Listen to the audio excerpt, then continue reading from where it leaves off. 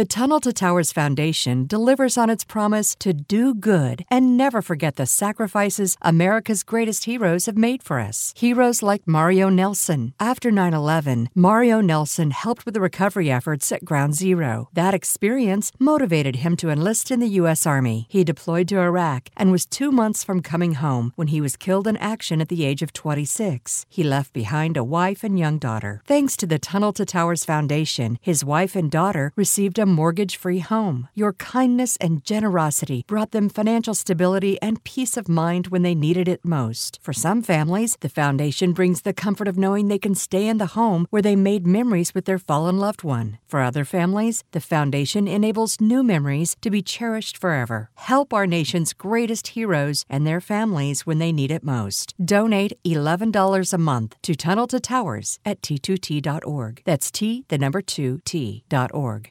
Makes me want to sing. Lovely Linda Thompson. Human Carl's here, everyone. Thank you, Human Carl, an amazing veteran of the United States Army, I believe, and thank you so much for your service. We love you around here, Human Carl. Grant Giozov, how you doing? Nice to see you again. Awesome Ann Palmer, good to have you here. And let's see here. I know I missed a super chat from Cat Chaser. Thank you so much, Cat Chaser, for kicking off the super chat tonight. It's a wonderful way to support what we do on this show on a nightly basis. Gong Show, thank you for coming on in. And let's see here. And Linda Thompson, thank you so much for the love as well, as I very much appreciate it. So thank you so much for kicking off our week and supporting SOR through the Super Chats. We very much appreciate it so much. All right, we got about 20 seconds left here before we are going to launch. Hi, Jessica McCreary. It's Raining Tacos. Welcome to SOR Chat, and a fantastic name for you. Blue Cruise, Pigpen. Good to see you all here. Hi, Jessica S. And, yeah, it's almost that time. Almost that time where I'm going to ask you to put your horns up. Let's rock.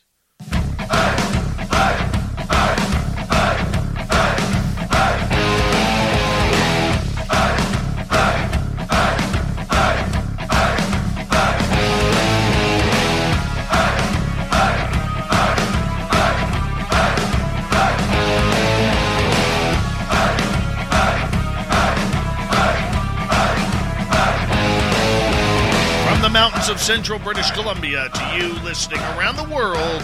This, my friends, is Spaced Out Radio.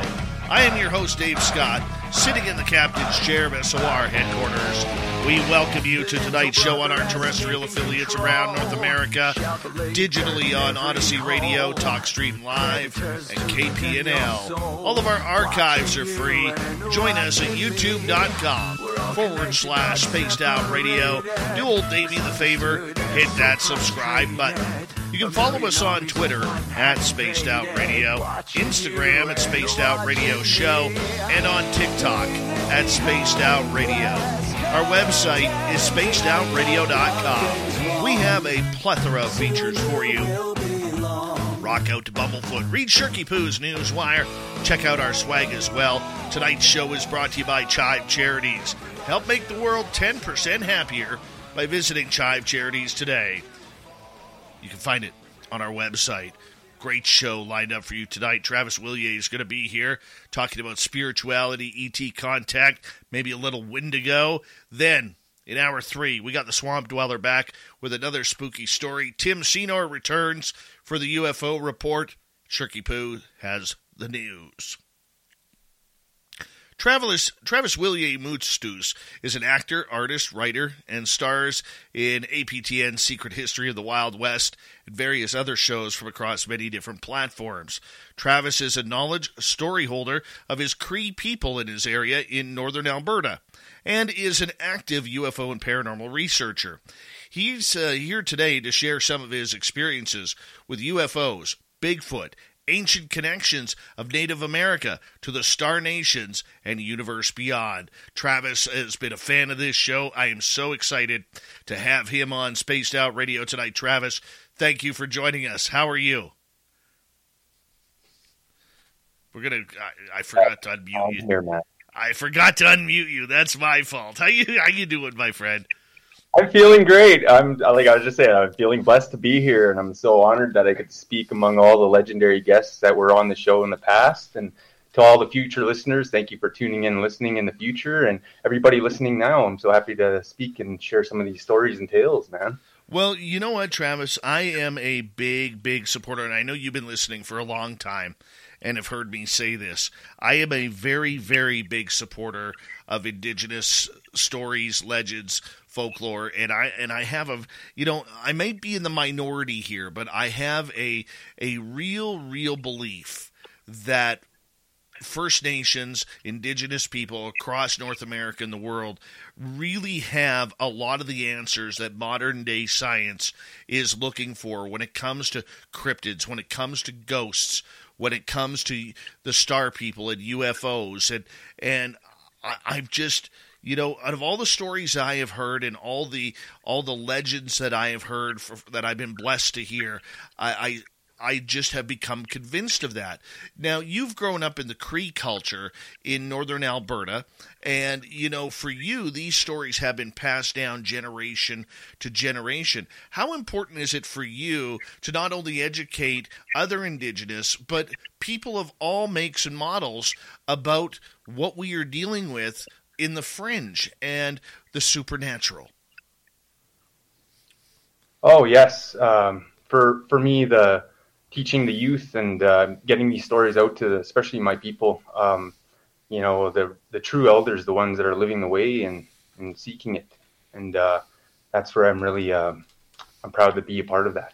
And for everyone else that is born around the medicine wheel, we all have a part to play as being light keepers and holders of this world. We all have a place on this earth that we need to play a big part in.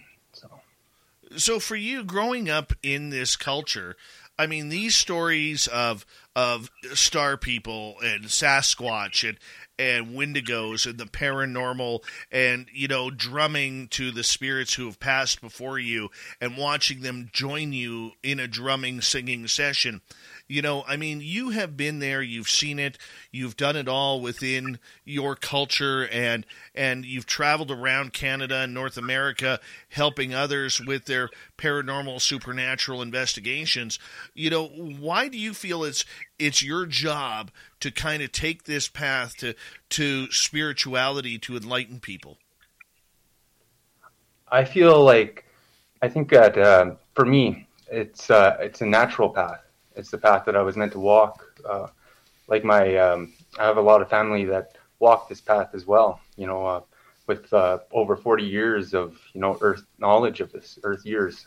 And I feel like it's a necessary path. Like as people, we've been living in cities in this modern society, we kind of forgot how to be in that path. We kind of strayed away from the natural balance and we've become unbalanced. So I think it's a remembering and walking back to it, coming back around to it. So that'll eventually save everyone and everything around us. Have the star people and these creatures been here all along, or have they just introduced themselves, say, over the last couple hundred years? See, the Neo and Niawak people of the Four Directions, my people, the Cree people, we are named the Neo and Niawak, the people of Four Directions, actually goes on a little bit longer than that. The true traditional name of it actually goes on to say of the universe. Reason of being, us Cree people believe that people of the constellations made us and brought us here to this earth. And not only us, but they made also all other forms of life, ET, the dimensionals, all the walks, the animal spirits, the plant spirits, the rock spirits, you name it, and we've been connected with these ETs since the beginning. A lot of it, the Akakosak Samanak, which is the star people.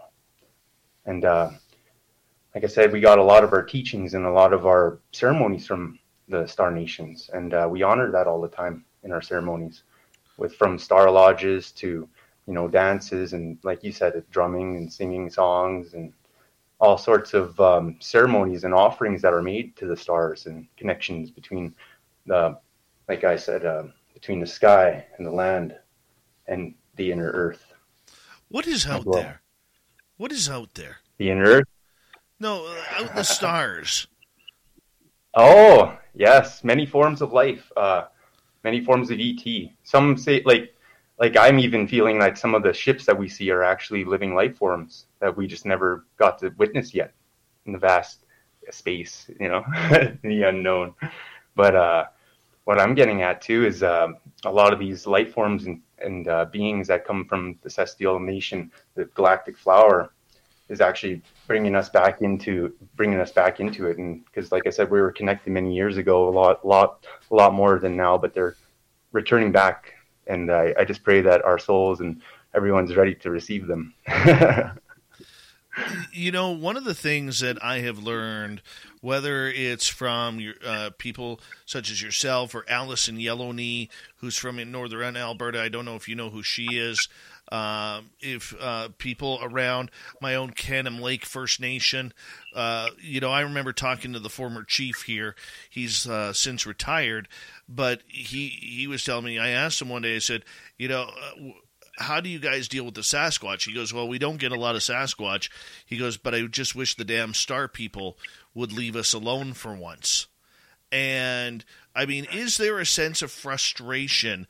Because, I mean, you guys, you and the Cree, you are praying to the star people, yet we know that not all star people are of benevolence. Yes, and this is another thing too with attracting, with beings of the light, right? And also too with the whole thing is a lot of people say they get abducted when our people refer to it as being visited, and not only that, but sometimes we are given downloads of different sort of visions and teachings and ethics and all sorts of technological advancements and you name it, agriculture, and this is all proven through archaeology. And but like I was getting at though is it's always a question, right? Is the ET friendly, and are they on our side and whatnot? But our people, like I said, have always referred to them as our ancestors, our star ancestors. When the constellation beings made us, they made us through the 5 elements, and this tails through our hands. You had the earth, the air, the water, the fire, and then the 5th one is for creation, because that makes the fist, and this is about the size of your heart. And then the Creator gave us 2 gifts, so then it makes us the heart and the mind, and those are within us. You know what I mean? And we hold these true, right? And like I said, we walk this earth and as forms of creation to harmonize with it. And we harmonize with this earth, we harmonize with the universe. And this goes beyond. And a lot of these places that we have in Native America and all these sites and sanctuaries, these places, holy relics, these hills, these mountains, these ley lines, these connections, the medicine societies, we use them in the ancient times to telepathically communicate with one another. So some of these temples, like the Sun Temple and the pyramids in Illinois, for example, or the Chukia Mountains out in, or Serpent Mountain in Ohio, you know what I mean? Like all those places, they all connect together. And on the spiritual ley lines and the connections of Mother Earth, natural connections. One of the as for Bigfoot, one of the one of the elders here, I have my daughter a couple of years ago made a drum, and you're not allowed to take a drum unless it's blessed. And so yes. She forgot it at school because it wasn't blessed, and then I got it in February after Christmas because it was fine. We were finally able to get it blessed, and I've taken that into the forest, and I have received messages telepathically just from drumming. And I asked one of our local elders about this, my good friend Eddie, and I asked him. I said, Eddie, what? I said. Humor me here for my ignorance and stupidity here for a moment. I said, what is the meaning of the drum? Why does spirit or these cryptid creatures come when the drum is beat? And I never knew this. And all of a sudden he took his fist, just like you did. And this is what reminded me of it. He took his fist and he started going like this against his chest. And he goes, Dave, the drum is the heartbeat. You drum to the heartbeat, because the heart is life to absolutely everything. This is correct. And yes. my jaw dropped, my friend. My jaw dropped because it was such a simple answer that I was trying to overthink, you know? But, I mean, some of the messages I have got personally from drumming on my own, and I don't even know if I'm doing it correctly, you know, have been beautiful. I mean, I had my buddy Paul, the Lip Blade, in the chat room. Him and I, we were up on this hill, and I started drumming into a valley. And the next thing I know, I hear this spirit voice that says, "There's nothing here, but I want you to go to this area." Showed me a picture of the area of where to go. He goes, "You'll see something." So I took that. I said, "Thank you," and I took that. We drove to that area, and we parked. And on the east, we had the northern lights all around us. And on the west, it was the first time I saw the Starlink satellites flying by. That was what he wanted to show us. Yeah. That, or maybe you're meant to do a vision quest there. They say sometimes the spirits, when they fly down in orbs like that and go around trees or inside the trees and make trees glow, or areas like that, or say the northern lights were showing you that area, maybe that area you're meant to go for a vision quest there. I think we were too. I think we were too in awe, to be honest with you. I think we were too in awe, and it was funny. I tried to wake up my little guy because he was sleeping in the back of my Jeep, and no, he wasn't having any of that. He's like, "I'm sleeping, Daddy." All right. Not a problem whatsoever. But Travis, it's not about me. It's about you and your stories and your culture. You're very proud of your heritage. You're very proud to bring this forward, and you've created quite a career for yourself, not only as an actor and an artist, but as someone in the paranormal investigations here in Canada as well. I mean, you got to be somebody who is looked up to for trying, being so young, but continuing the current traditions and the stories and the legends that have been passed down. I hope to encourage that amongst our youth, and I hope they seek it out themselves, because it is a path that is truly extraordinary, and especially when it comes to the ultra-terrestrials and the great mystery. It's quite fascinating, and life only takes this wild adventure, and it's one to walk and be amongst and experience for yourselves out there. I want to ask you, and please pardon my ignorance on this question, but coming from the background that you have, which is naturally built into the paranormal and supernatural, when you go on investigation, is it quite different than what we see, like my buddy Merle doing, or grabbing a bunch of gear and trying to communicate through technology? Do you use the same techniques, or is there something different that you do? It all depends on the current situation, to be honest with you. For say if it's just the average guy saying like, "Hey, I'm getting movement in the house," or I'm hearing a little bit of whispers and whatnot, I'll go investigate, to go see if there's some sort of ghost activity or some sort of spirit activity going on there. I'll go help out a guy. But there were other instances, like my uncle, he passed away, but before, when he was alive, he used to do exorcisms of households, like actual households that were had spirit attachments to them, like evil spirits, like the Buffalo Man-Eater people spirits, for example. Those ones are really bad. Hold on, you can't mention the Buffalo Man-Eaters? Man-Eater people. Yeah, what are they? The Man-Eater people. So, after the Great Spirit and the constellations made us and placed us here on the earth, there were many other beings that were almost man and they're man and animal. So, examples were these Buffalo Eater people, and they were like men, but they had buffalo heads, and they would actually attack camps and eat camps, and people would go and fight them, and it was a battle between these man-eater buffalo people and the warriors of our ancient days and societies, like Manitou, and he would fight also not only them, but I'll get into that other bit later. But these spirits still exist though sometimes in dimensional forms, and they'll haunt places, or they'll try to attack people, and they cause a pretty bad scene. So this one time, this house was really really attached. And my uncle went in there, and he was doing the traditional medicine men way of clearing a house, cleansing a house, and doing the traditional prayers. And we were hearing all sorts of banging and stuff in the house, and all of a sudden the windows just busted, all the house windows. And then he come running out, and he's like, "There's a man buffalo eater spirit in there, so you got to stand back. Everybody stand back." And then he went inside himself, and he grabbed a blanket and blessed his blanket, right? And he went inside, and he come back out, and he had this blanket all like in a bundle, and he put it in the back seat of his car. And then you could literally see the trunk in the car just go down, and he shut the trunk.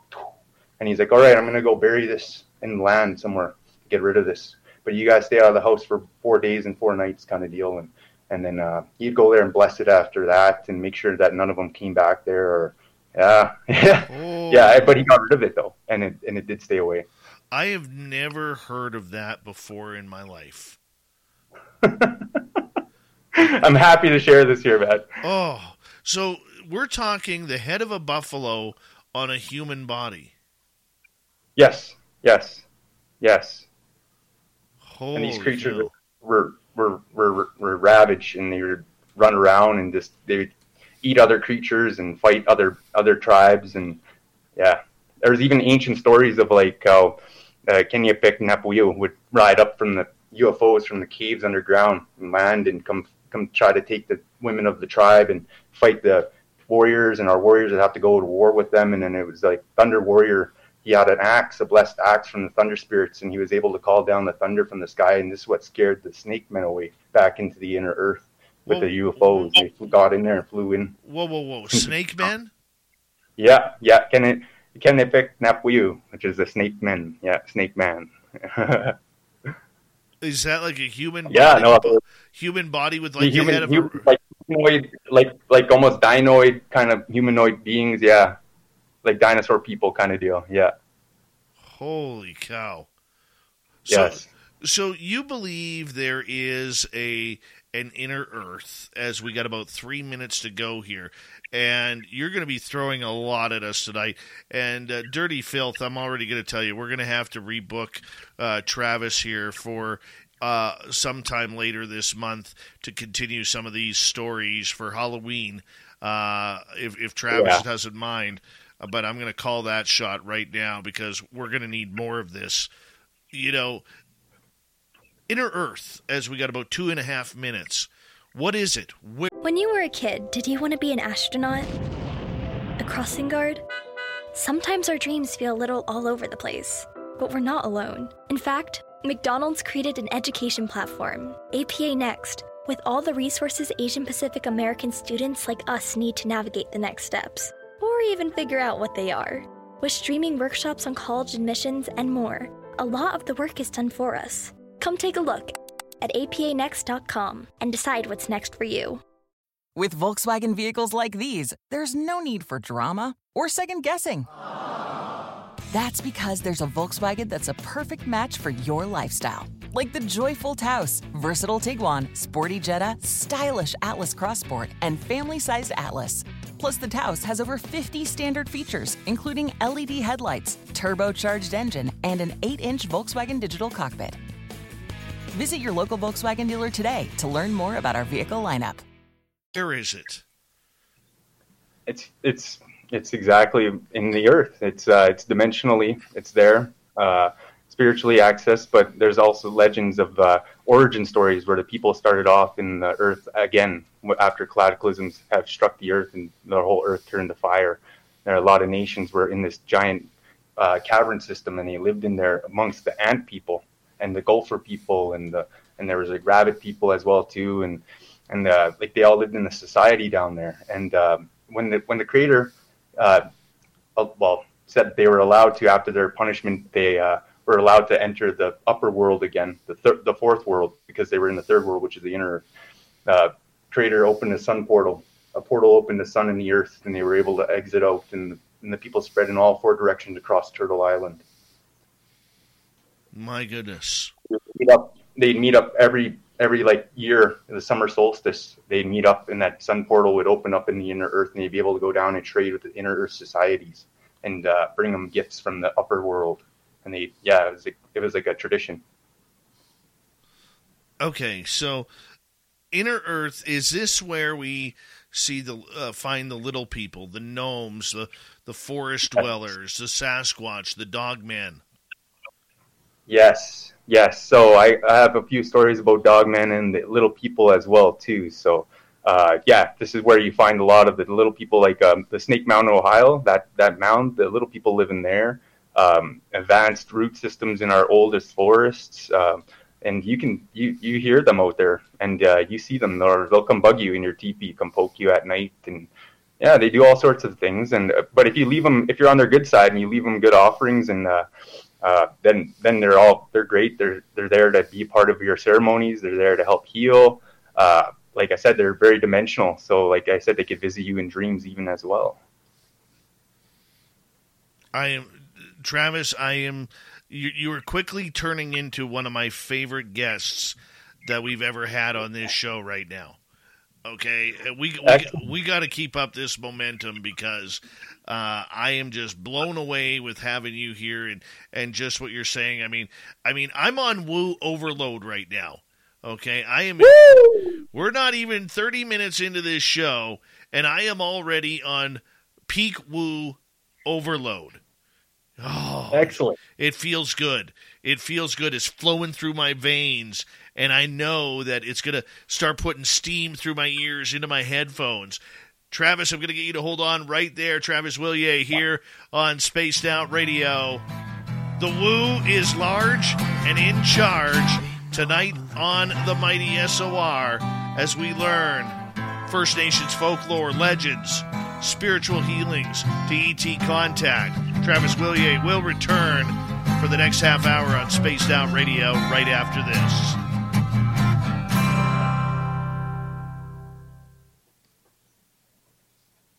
Oh, yeah, buddy. I love it. Love it. There it is, Jules. Peak Woo has been declared. Peak Woo has been declared. Oh, God, this feels good. Hey, Purple Hobbit Eric, LGG Guild, how you doing? Renee BK.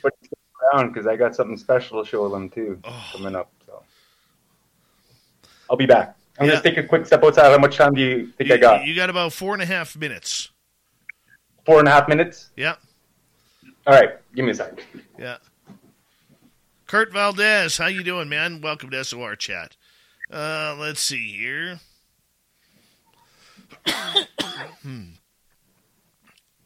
Dirty, seriously, let's get him booked up again for later this month. We'll focus more on the paranormal stories at that point, okay? Okie dokie, Smokey. Yep. That's Dirty Filth right there, everybody.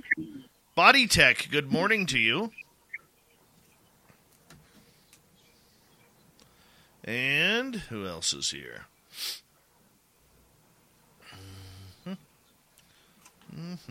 Felipe, how you doing, man? Dude, that buffalo man-eater thing, that is fantastic. That is fantastic. I thought of a minotaur. That's what I was thinking, man. That is just rockstar. And then Snake Man? Yeah, I got a couple cartoons to draw. Oh, this is heaven. This is the reason why I do this show. This is the reason right here. And I'm out of Tums. Gonna have to go get another assorted berries Tums.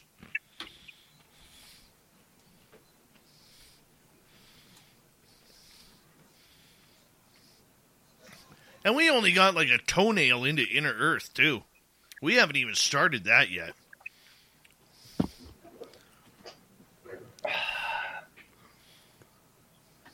That's gorgeous hair, by the way. Gorgeous hair. Yeah, right. Yeah, the hair jokes for quite some time. Mm-hmm. So 15 years or so it's been going. I've made it, Travis. I made a call here with Dirty here during the break while you stepped away. we're going to stay away from the paranormal stuff tonight, and then we're going to line something up to bring you back later this month for, that way, because it's closer to Halloween, we'll get more into the paranormal side of things. Is that cool with you? You want to get more into it at a later date, you said? Yeah, so tonight we'll stick with like the cryptids and the UFO stuff. Okay. Yeah. And then we'll bring when we bring you back later this month, we'll do a paranormal, just like ghosts and spirits and stuff on that night. Make it a two-parter. Alrighty, I'll save Dogman for that night. Well, Dogman we can hit tonight. I want ghosts. Right. I want ghosts and stuff. We'll get her going. This is fantastic. Just fantastic. Kira, your hair grows so quick. Drives me nuts. I use today was wash day. I had a nice shampoo and condition this morning. My hair, honestly, is not growing. It has stopped. It is totally stopped. Thurston Howell III, how are you? How's Lovey? Say hi to her for us.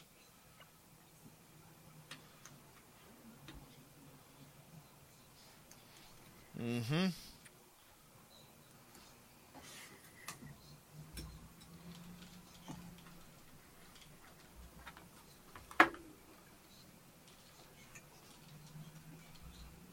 It's the hat trick of Canadians today, Dave. Hat trick.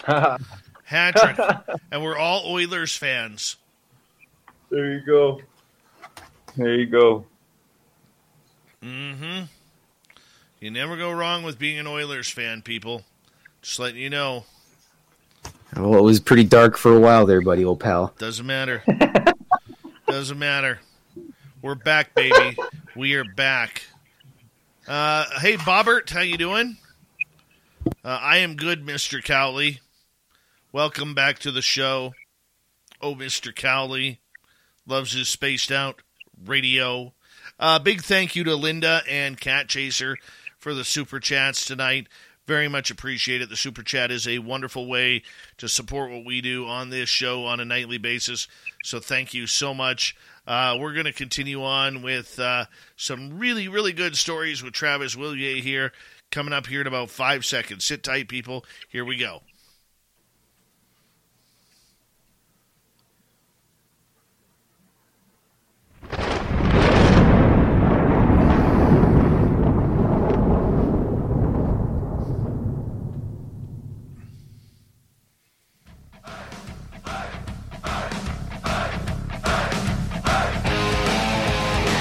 Second half hour of Spaced Out Radio is now underway.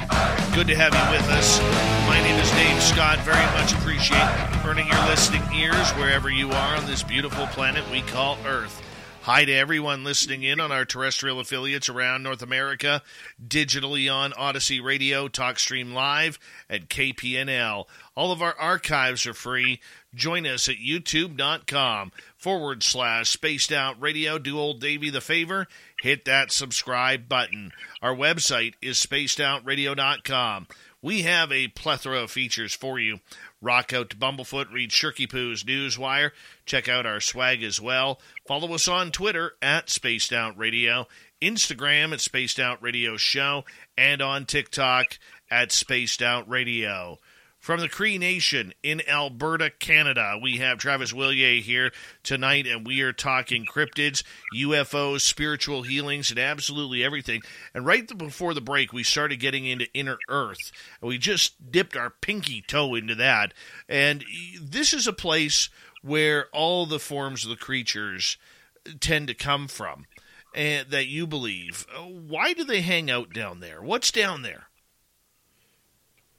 Earlier civilizations had taken refuge down there during the earlier cataclysms of this earth. So a lot of civilizations still remain down there, and people live down there. And this is like all sorts of beings, or snake people, reptilian people, all you name it. All different kinds of societies live down there.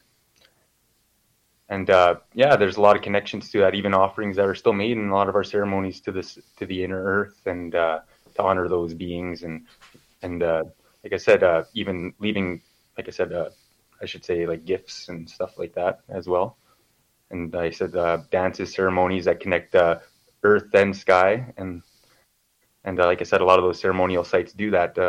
They do connect the sky, the land and the sky, and for us, that order between the constellations and all the stars represents the order we have amongst our tribes on the land, and this is why we have so much respect for our ancestors of the Star Nation and giving us these teachings that we all live by. So, like I said, there's so many teachings in the stars from the constellations in themselves, like Ursa Minor, which would be the Little Dipper or the Bear constellation, Little Bear constellation. In our culture, we call them Atima Akakosak, which is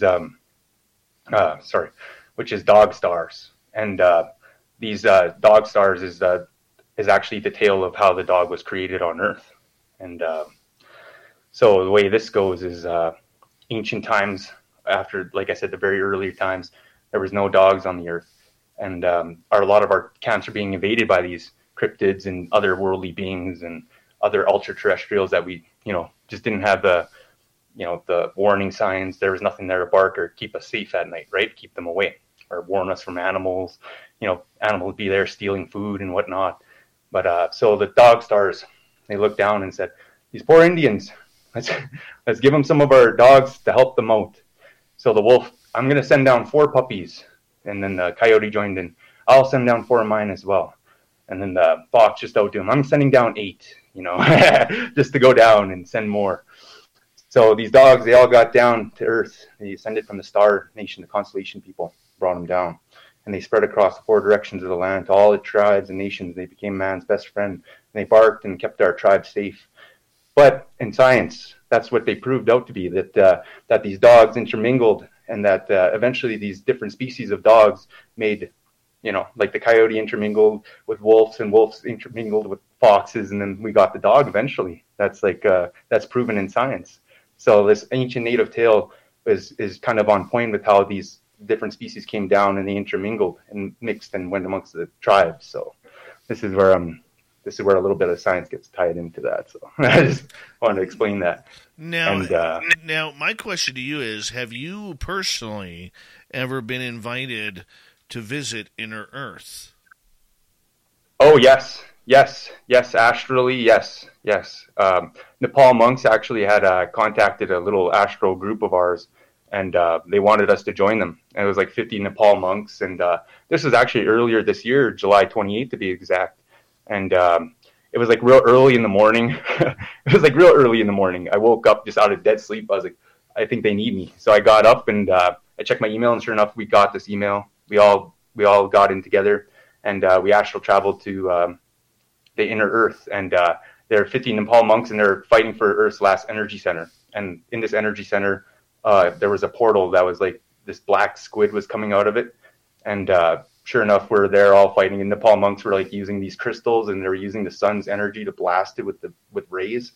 And we're there like helping them out. I was using my techniques. I have a little bit of lightning and stuff like that I use in my astral world and whatnot. And we're like, my name is Sipiku Waskatawiwin, which is blue lightning. But I just wanted to say that. So anyway, we're there. We're fighting this creature. We sent it back inside of the portal, wherever dimension it came from, some water dimension, or where there's just creatures of mass size that've been there in dreams and seen it before. But anyway, this creature was sent back, and after that, there's these other beings. These like they have like the heads of, they almost like the skulls with like tentacles. Like they almost have like an octopus face, jellyfish face. Like Cthulhu. These beings though, they're like humanoids, and they're pretty tall. They're about like 7 feet, and they started like making their way to the ship. And the monks are like very concerned about that. So we ended up contacting Galactic Federation of Light Force, and they ended up coming in and chasing them away and blasting them away. And good riddance, because these beings they feast on humanity's like sort of, they're in the 4th dimension, right? But they'll feast on people's insanity. They'll literally attach they'll attach themselves to people and make them go insane. So, but like I said, the Nepal monks, they were happy that we got rid of it. And they actually invited us to go and sit with them in their temples, and we did. We were chilling out with them, and I haven't went back, but I feel like if I ever have to, I'd be welcomed. So, but In that sense, though, the inner Earth battles, like I said, there's energy portals down there that connect us all to other dimensions across the universe. Like we're all connected, like a giant spider web, and the galactic forces within us and within this portal of Earth. And it's about harmonization with Earth, and then you can awaken with every planet in the universe. Wow, that's deep indeed. All right, so I want to ask you this then. What is Bigfoot, or what is a dogman? You know, I've asked this question. You know, you tune in all the time. I've asked this so much of researchers, and they give their base descriptions.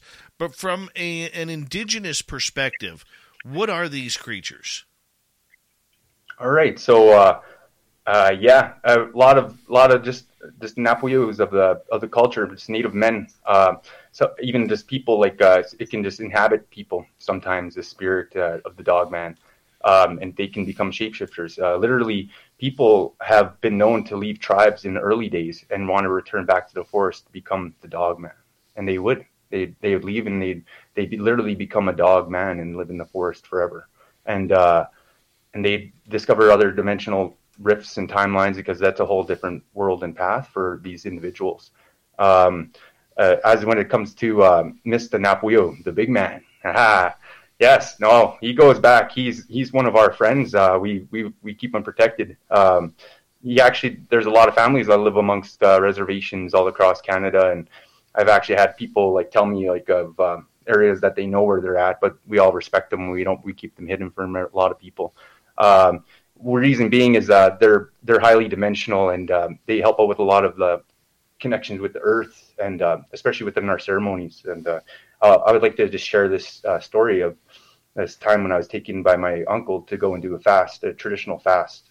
This is in the forest of seclusion, 4 days, 4 nights without food or water. We're doing the ceremony the day before. I got to be put out in the woods out there, right? But so we're in the sweat lodge and we're praying and we're honoring the spirits of all 4 directions. And when we were waiting on the outside and taking like in between rounds, we just heard this snapping in the trees, this kush, kush, just kush, 4 distinct snaps, only 4. And that's when my uncle's like, "Oh, Mr. Napuyo is here to bless our ceremony and keep all the cryptids and negatives away from us while you guys are out there on your journey, so you guys aren't killed out there." You know what I mean? When we're out there in the spirit world.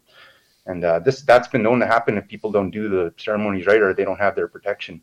The spirits will actually go and take your life while you're out there on those vision quests, and they'll find your lifeless body out there, like kind of deal. But so like I said, but he's there as a protector, and in the ancient times he used to be there as the drummers and singers, and back in the times, and we've always known them as dimensional walkers. Even the elders talk about it morally, about how this is in southern Alberta. They talk about how in the mountains during the full moon, they'll say the Mr. Napuyo will actually become an energy form and fly up, and you'll actually see these orbs fly up to the moon. He'll go and recharge up there. Wow. Never heard that. But yes. I have heard from many First Nations around here members that they believe it is a wild man. That has supernatural ability, that it does have the ability to either shapeshift or become interdimensional.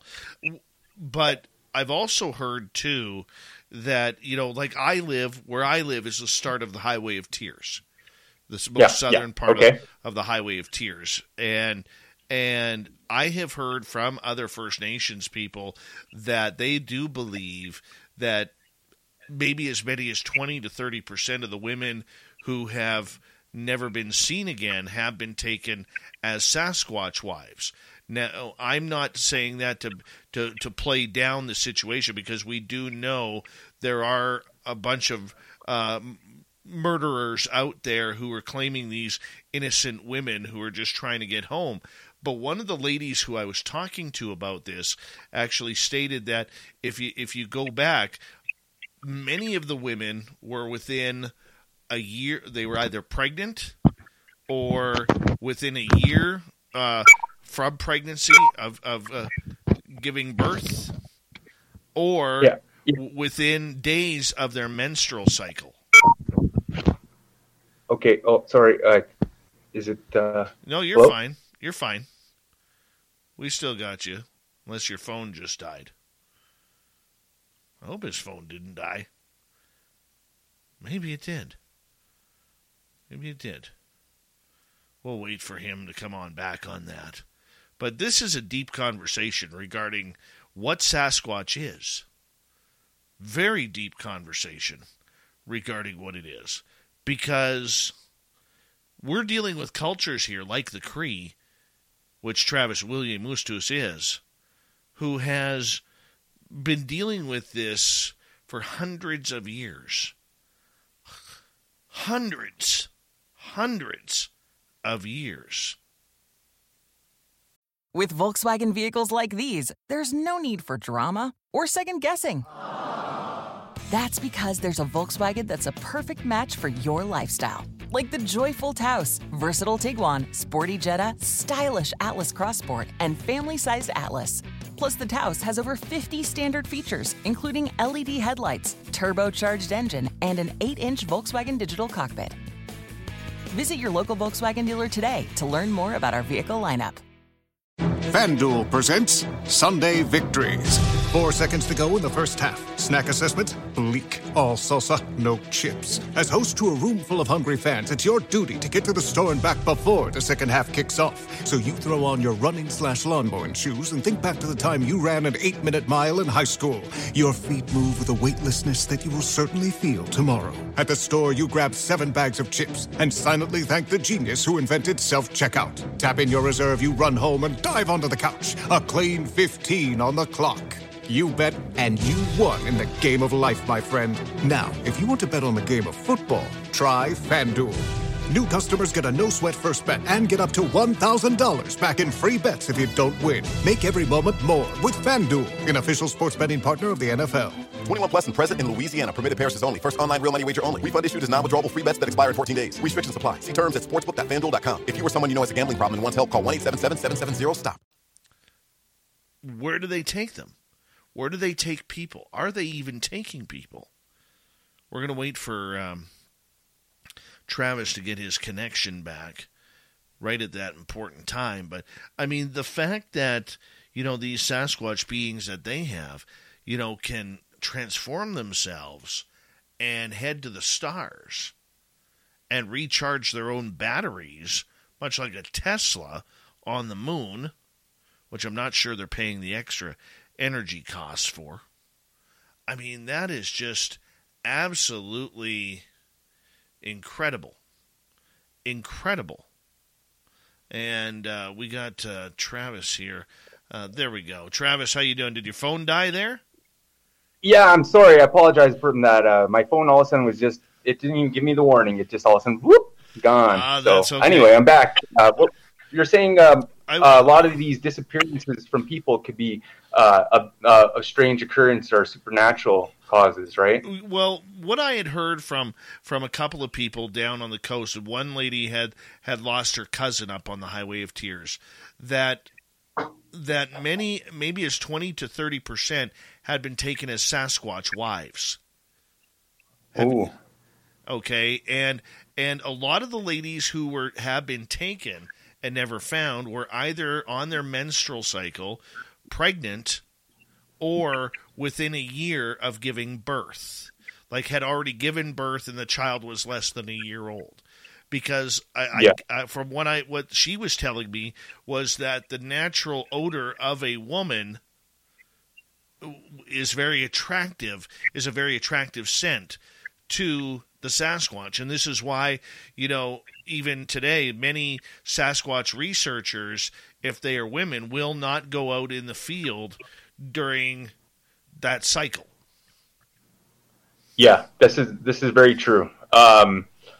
This whether or not if it's for that, I can't. I don't have any word on that. But what it is though, what I was going to say though is, they are very attracted to that kind of thing. And like I said, these beings do exist. Like they are very territorial. Like my buddy has given me stories like where it made my hairs on my arm stand up, where I'm just like listening to him and he's telling me how it's just like breathing really heavily at him, and he's like, okay, I better back up and get the hell out of here, right?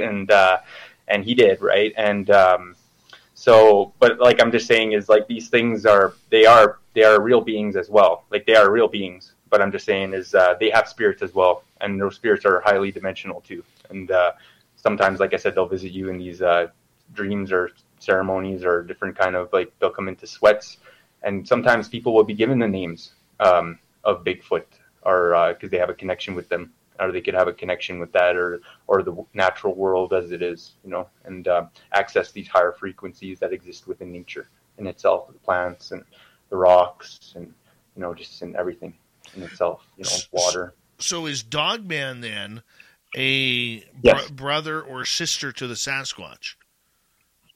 These cryptids, even though we would want to like loop them like that, I would give it its own class of per se, because like a person wouldn't just go out there and become a Bigfoot. You know what I mean? Like like I said, there are stories of people when they've left the tribe and they've actually went out there and become the dog man. Like they've decided to become the wild man again, and just they become like they have like literally become monsters, like dog man, like running around, and the ability to shape shift and maneuver into different animals and trick people, and they attack and stuff. Okay, then that leads to my next question regarding this. If they are doing that, would they then become the equivalent of, you know, medicine men and women who have gone rogue or bad, much like we see with Wendigo or skinwalkers? Yeah. See, these Wendigo, sometimes they will become bad medicine. Like medicine men will become overtaken by these spirits, and these spirits will become they'll literally become creatures in themselves. Like they'll eat literally the flesh off their fingers and become like knives, like bone. Like they'll chisel out their bones and make them like points, and they have some sort of like they do some sort of modification to their throat, but all of a sudden they're just these beings of just like total like chaos. Like you'll hear them screaming in the woods. They'll be like, "Oh!" And the old man, he'd hear this, and he'd have to get up and go fight at whatever time, you know, even if it was the night. See, years ago, when people would eat and travel, they'd be nomadic, right? They'd hunt, and if they'd kill, they get a big kill, they'd have camp, they'd have the camp there and eat the whole animal before getting set up and moving to the next place.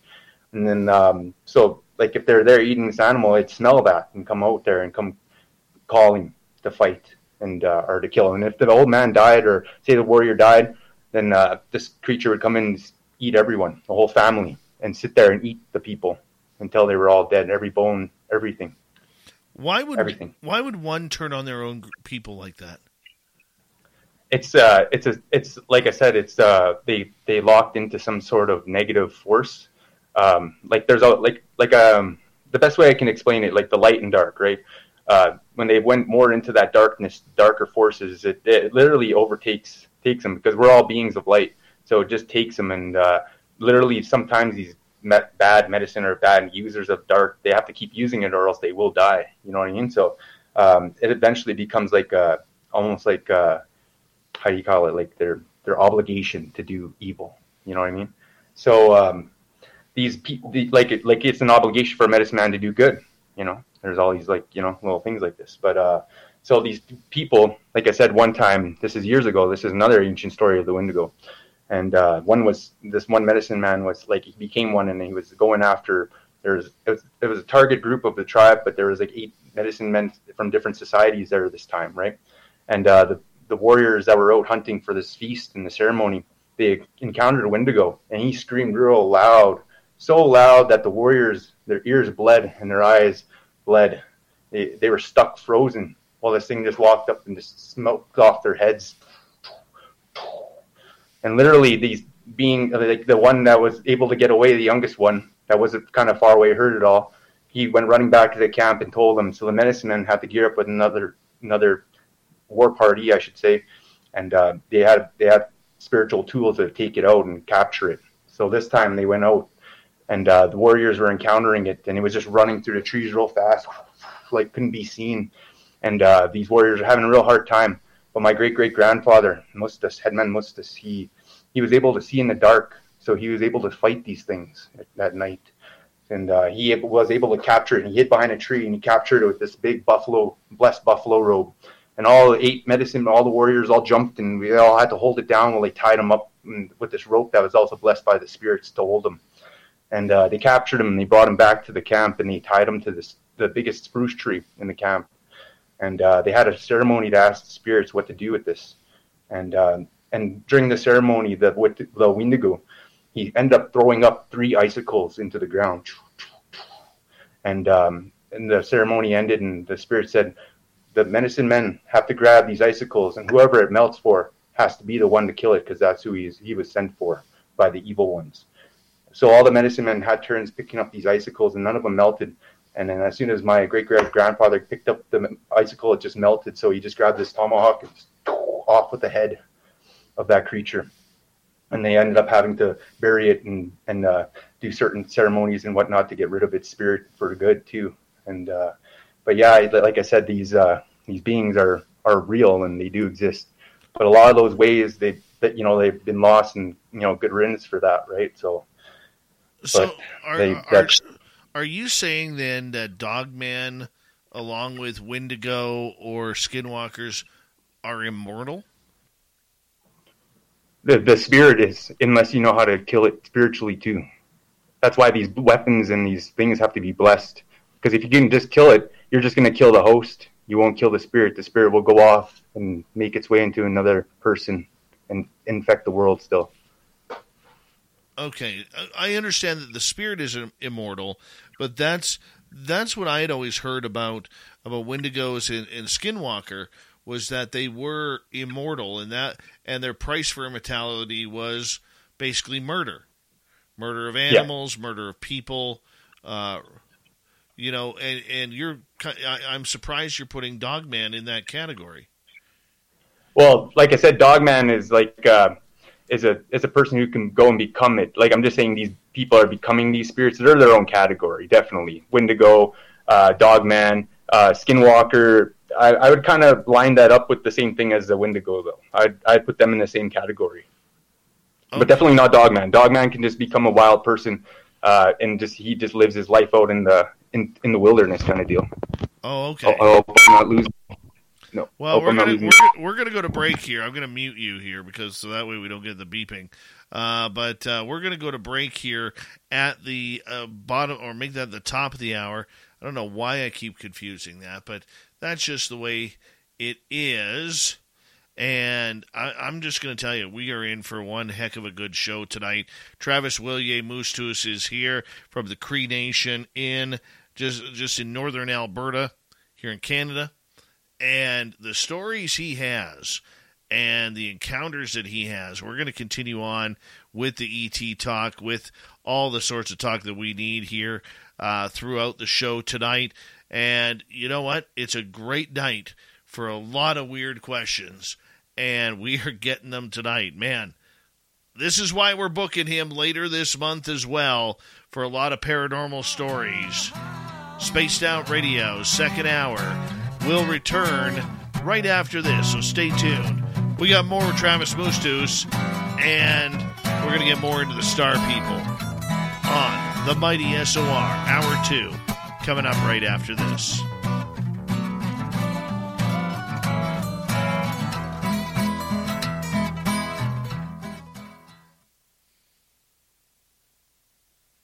All right, we're clear. Dirty Filth, I'm going to turn this over to you, my sexy artist friend.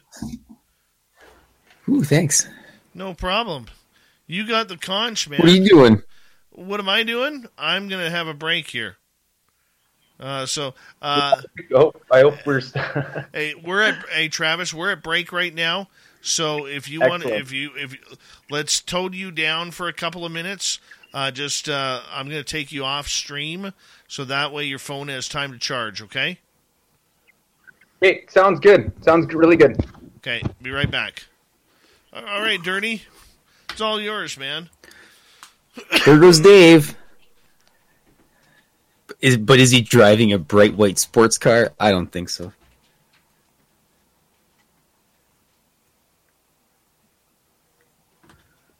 Let's...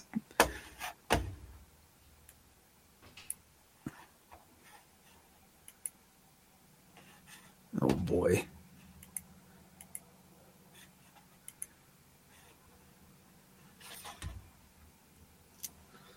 Yes, put your questions in cap locks so Dave can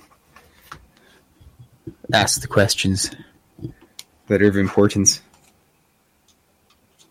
Okay, so this is we got here. I got the book somewhere. Nonetheless, we're doing the Vodnik. That's what we're doing today.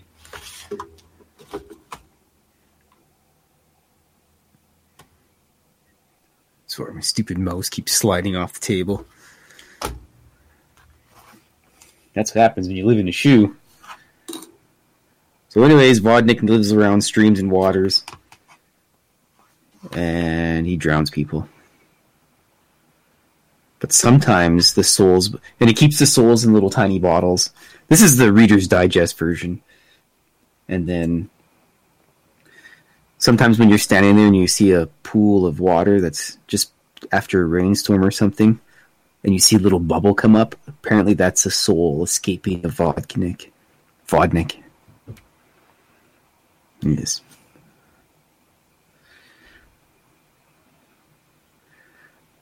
I found it in some strange book. There's not even any... I think it's from like a game of some sort, but nonetheless... Thought it was pretty cool, and I've always kept that book because I collect books, so I never actually drew one until today. Apparently he's green-skinned, and he's got a green jacket, and one coat tail's wet, and the other one isn't. He wears red shoes. Apparently he smokes. Found some pictures with and without smoking, so I was just going to hold off on that for the time being. That's my thought process. Just sit here, ramble into the microphone. We're going to give him some brown britches. It's kind of muddy pants.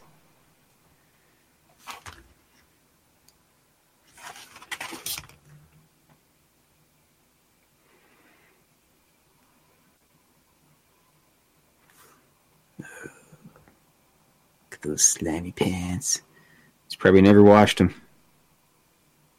Oh, he's got webbed fingers. I think I said that. And webbed toes. But I mean, I guess if he wears red boots all the time and he's got webbed feet or toes as well, someone's got to have seen him with his shoes off. That's just... It's a mystery. It was probably a soul that escaped from his underwater lair.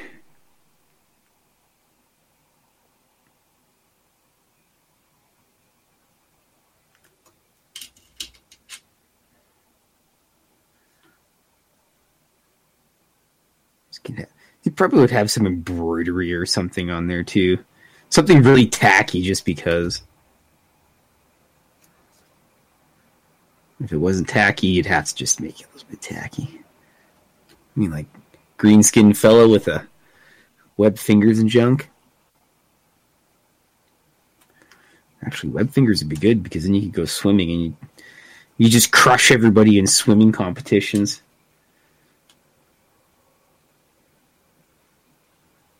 That's what I do. All right. And most of the pictures I've seen, he's got grayish, blackish, brownish hair. That's not even a color. That's just a mishmash of hodgepodgery. But we'll give him some. Looks good, Dirty. Some grayness, and we'll give him a little whiskey jack beard too. Yeah, very nice. You never go wrong with a little whiskey jack beard.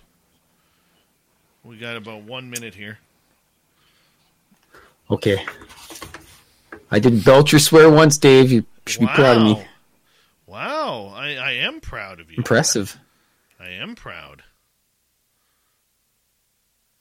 All right. We got about 45 seconds.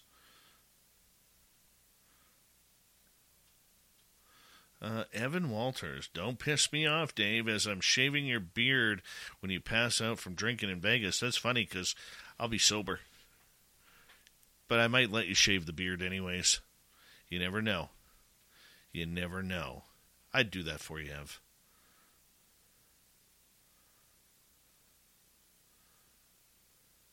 All right, big thank you to both Linda and Cat Chaser for the awesome Super Chats tonight. The Super Chat is a wonderful way to support what we do on this show on a nightly basis, so thank you so much. Also, don't forget that May 19th to 21st, 2023, the second annual Las Vegas SOR Fan Party is going. We're going to have more information for you soon. You're listening to Spaced Out Radio with Dave Scott. Follow Dave on Twitter at Spaced Out Radio and on Facebook, Spaced Out Radio Show. Here we go with hour number 2 of Spaced Out Radio tonight.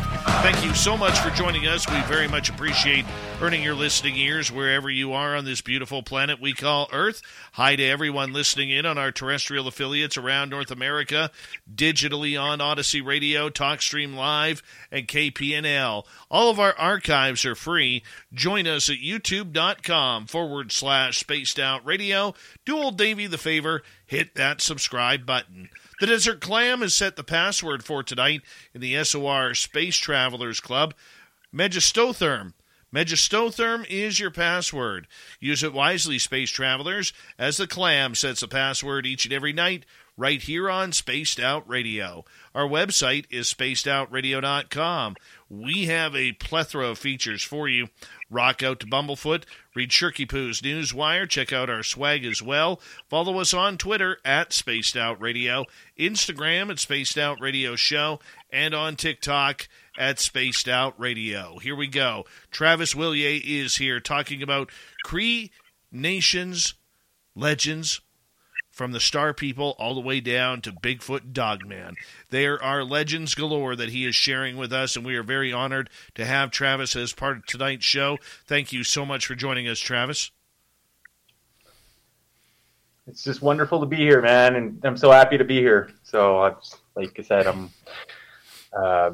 happy to share all these stories, and I've been saving a lot of them for this show, so I'm happy to finally have this day, I guess, or night. Well, we're glad that you are here as well, my friend. And you know, right before the break, we were talking about Bigfoot and Dogman and where they come from, what they're about. And I want to shift gears here to your own experiences with Star People, because this is pretty incredible, the stories that you have had over the years with your own experiences. When was your first contact? The first contact, like I said, would have to be when I was doing my vision quests and whatnot. Like, I was getting a lot of intel and downloads from the stars. Like, there's a few different kind of styles of vision quests. The ones that most people think are normal, but our Cree people, the way we do them is we call them star lodges, because during the night the stars bring us the messages. So I was being visited a lot after that, getting different type of dreams and downloads over the years. Different little things would pop out to me in stars, like in terms of like plasma, kind of looking like it just looked like a star, right? But moving and different kind of flight pattern than an average, like meteor or I should say satellite or any kind of known aircraft at the time. So like I said, I've been experiencing a lot of these over the years and seeing some during the day, but also during our ceremonies. We've had a lot of them when we pray to them. We've had a few people being healed by them in our sweat lodges. They literally, like when we're in there, it looks like a form of energy, just like an orb, you know what I mean? Flying around. This like pink orb was flying around, and it was like entering into people and healing them, and then it went back up through the top of the... FanDuel presents Sunday Victories. 4 seconds to go in the first half. Snack assessment, bleak. All salsa, no chips. As host to a room full of hungry fans, it's your duty to get to the store and back before the second half kicks off. So you throw on your running/lawn mowing shoes and think back to the time you ran an 8-minute mile in high school. Your feet move with a weightlessness that you will certainly feel tomorrow. At the store, you grab 7 bags of chips and silently thank the genius who invented self-checkout. Tap in your reserve, you run home and dive onto the couch. A clean 15 on the clock. You bet, and you won in the game of life, my friend. Now, if you want to bet on the game of football, try FanDuel. New customers get a no-sweat first bet and get up to $1,000 back in free bets if you don't win. Make every moment more with FanDuel, an official sports betting partner of the NFL. 21 plus and present in Louisiana. Permitted pairs only. First online real money wager only. Refund issued as non-withdrawable free bets that expire in 14 days. Restrictions apply. See terms at sportsbook.fanduel.com. If you or someone you know has a gambling problem and wants help, call 1-877-770-STOP. The Tunnel to Towers Foundation is building its Do Good Village in Land O'Lakes, Florida. It's the first of its kind, a community of 110 homes for the Foundation's program recipients. So together, families can heal. So together, families can help one another. A special place where families know that their neighbors understand and care. Make the Do Good Village the first of many. Donate $11 a month to Tunnel to Towers at T2T.org. That's T2T.org. Sweat Lodge. The guy who was doing the firekeeping, Skepios, doorkeeper, he was like saying that there was this cloud that just flew over the Sweat Lodge right above it, and there's just like emanating energy waves that were just coming down into the Sweat Lodge. And I believe that's that energy, like that he came down through the portal and was healing people in the Sweat Lodge with that. So, wow. Yeah. So the beings that you were in contact with, are they more humanoid, or are they the Greys, or are you in tune with a multitude of different beings? We like to refer to them as the ultra-terrestrials, just because there's just a vast expanse of many different type of beings across the galaxy, the universe. We believe that all the animals, too, on this planet come from different places of the galaxy and the universe. You know, not only here are these animals unique, as I should say. But what I'm getting at too is, we've encountered Greys. Like we've had like ceremonies like out in Canada where people were actually leaving them gifts, and they'd come down in their ships and pick them up and go back to the stars. And these are like real traditional ceremonies. And not only that, but they'd come and visit in dreams. Like I've had a few encounters with them, and in dream time, and I've woken up and. Like I said, I woke up naked on a table one time, and they all start like running and laughing. I'm like, hey, come back here! Like trying to capture them and chasing them around the ship. And then all of a sudden, I entered in a room of light. I think it was just like a trick to get me in that room somehow. But I walked in the room, and all of a sudden, when I woke up back in my bed, and I just felt cold. You know what I mean? Like I'm just cold as if I left the window open during winter and -40 was outside. But there's been these experiences that, like I said. Are just like I call them visitations. I didn't think it was a bad experience at all. In terms of like other stories I've heard from other fellow medicine practitioners or people that have been in the spiritual, I should say, walk of life, our road, have told me of their experiences, and they gave me they allowed me to share this with the world too. He said when he was out on his vision quest, the star came down, and he was allowed to enter into the star, and there was beings on board, and these beings they looked like this, like these. All right, and I had this one upside down, but yeah, they looked like these, and they were bringing them around all over Vancouver and showing them the streets, and they're like, we want you to heal these people and walk this road of spirituality. We want you to heal all these. Why are they sick like this? They didn't understand man-made drugs and all these things that like people are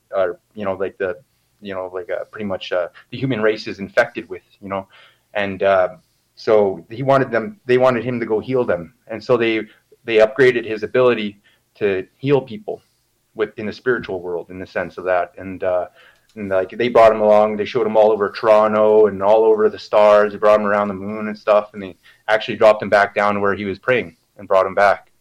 And he was a spiritual man right until he made his next journey into the next life, the next cycle. My goodness, that is an awesome story. And let us not be remiss that Vancouver in certain areas needs a lot of healing. It really does need a lot of healing. The idea that many people, myself included, who have been taken and had interactions with extraterrestrials or ultra-terrestrials, whether it's been good, bad, or ugly, is something that haunts us. On Saturday night, I was out in the forest and having a great time watching a bunch of satellites fly over.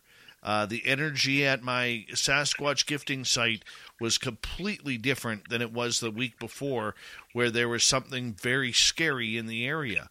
And I went to bed that night and had an extraterrestrial dream. And it woke me up wide awake at 5:30 in the morning. I don't do 5:30 in the morning, okay, unless it's hockey practice or I'm traveling somewhere or I'm going fishing. I don't do 5:30 in the morning. And the idea behind that is, it was a very psychedelic type dream. And this is where I get confused, because a lot of times my own interactions start off at dreams before I feel that gravitational pull to where I can feel they're taking me. Have you ever had that? Oh, yes. And you almost want to just reach out and grab it back, right? Or at least like you're fighting your way out of it or something like that. Yeah. You never they can. Become very lucid. Yes. Yeah, I've like I said, aside from that the gray alien dream, I've had plenty of other ones where I've been visited by my uncle, for example. Even this is like shortly after he passed, and he was able to come visit me, and he was showing me a book of paintings, and I was like looking at it, and I was just blown away by all these masterful paintings, and then I was like, sure, maybe this is a sign, so I started painting, and that's actually really like kind of like where I started really getting into painting. I never painted at all before in my life, and then I just kind of started like a year ago. but yeah, I know, like I said, dreams are very powerful, and they bring messages of all sorts of these are your connections on that kind of level are across the universe and dimensions. And this is what I was going to get around to, is like how when we're able to have these extra high sensitivity moments in our life where we're actually able to see the cryptids or see the dimensional beings or feel the energies of Earth itself and the stars, like these moments are usually connected. Well, they go hand in hand. And like I said, a lot of times these like ceremonies that we do, and we'll experience the cryptids, or they'll come, or the spirit, even the animal spirits will come and say hello and whatnot too, right? So, but in terms of other beings like Pleiadians and different kind of ships, I've seen so many ships like inside of dream realms, like UFOs, and inside of different kind of like crafts, and it's been wild, those kind of dreams. So like I can relate to you there. Why do they only give us little snippets of memory to remember? Oh, this is all part of our process. Everybody has their own part in the medicine wheel. The best way I was told it was there's many teachings across the land and in our world, and they come in many forms, especially when it comes to extraterrestrials. Whether it is like some information sticks out to you that's helps lead you down your path a little further. Like these are these forms of contact, and it's up to us to be open to that and see that path and really follow through with it. And ultimately, I think it does lead us to a bigger picture of ourselves spiritually. Like I feel like as a society, we've grown far away from our own connections to not only ourselves but to the earth and the universe as a whole, and harmonizing with that. One of the great debates that we hear coming out of the whole political side of UFOs that we've seen the last year or so is, where are they coming from? Are they coming from other dimensions? Are they coming from the past? Are they coming from our future? Are they coming from space? Where do you feel they are coming from? See, it's a very interesting way of looking at it, right? Like we are, as human beings, we walk this existence both past and present, and future as well. We go into with our thoughts the future. We remember the past, and we exist in now. And these dimensional fields all coexist within all forms of dimensions. These beings, yes, they do traverse the forms of energy and gravity that allow them to traverse time and space. And so I do feel like they are coming from... Oh, I guess his phone died once again, and we will We will wait for him to charge back up. He's in a bad signal area as he is filming. He can't tell me what he's filming because there is an NDA, but he's trying to broadcast tonight from a hotel. Travis Willier is our guest on tonight's show as we learn the Cree and First Nation Indigenous legends of everything from star people to Dogman, Bigfoot, the paranormal, supernatural, and Travis is quite a legend tripper when it comes to all of this. So we will get him back on here momentarily once we return. I mean, his stories, I mean, they just seem to flow so naturally.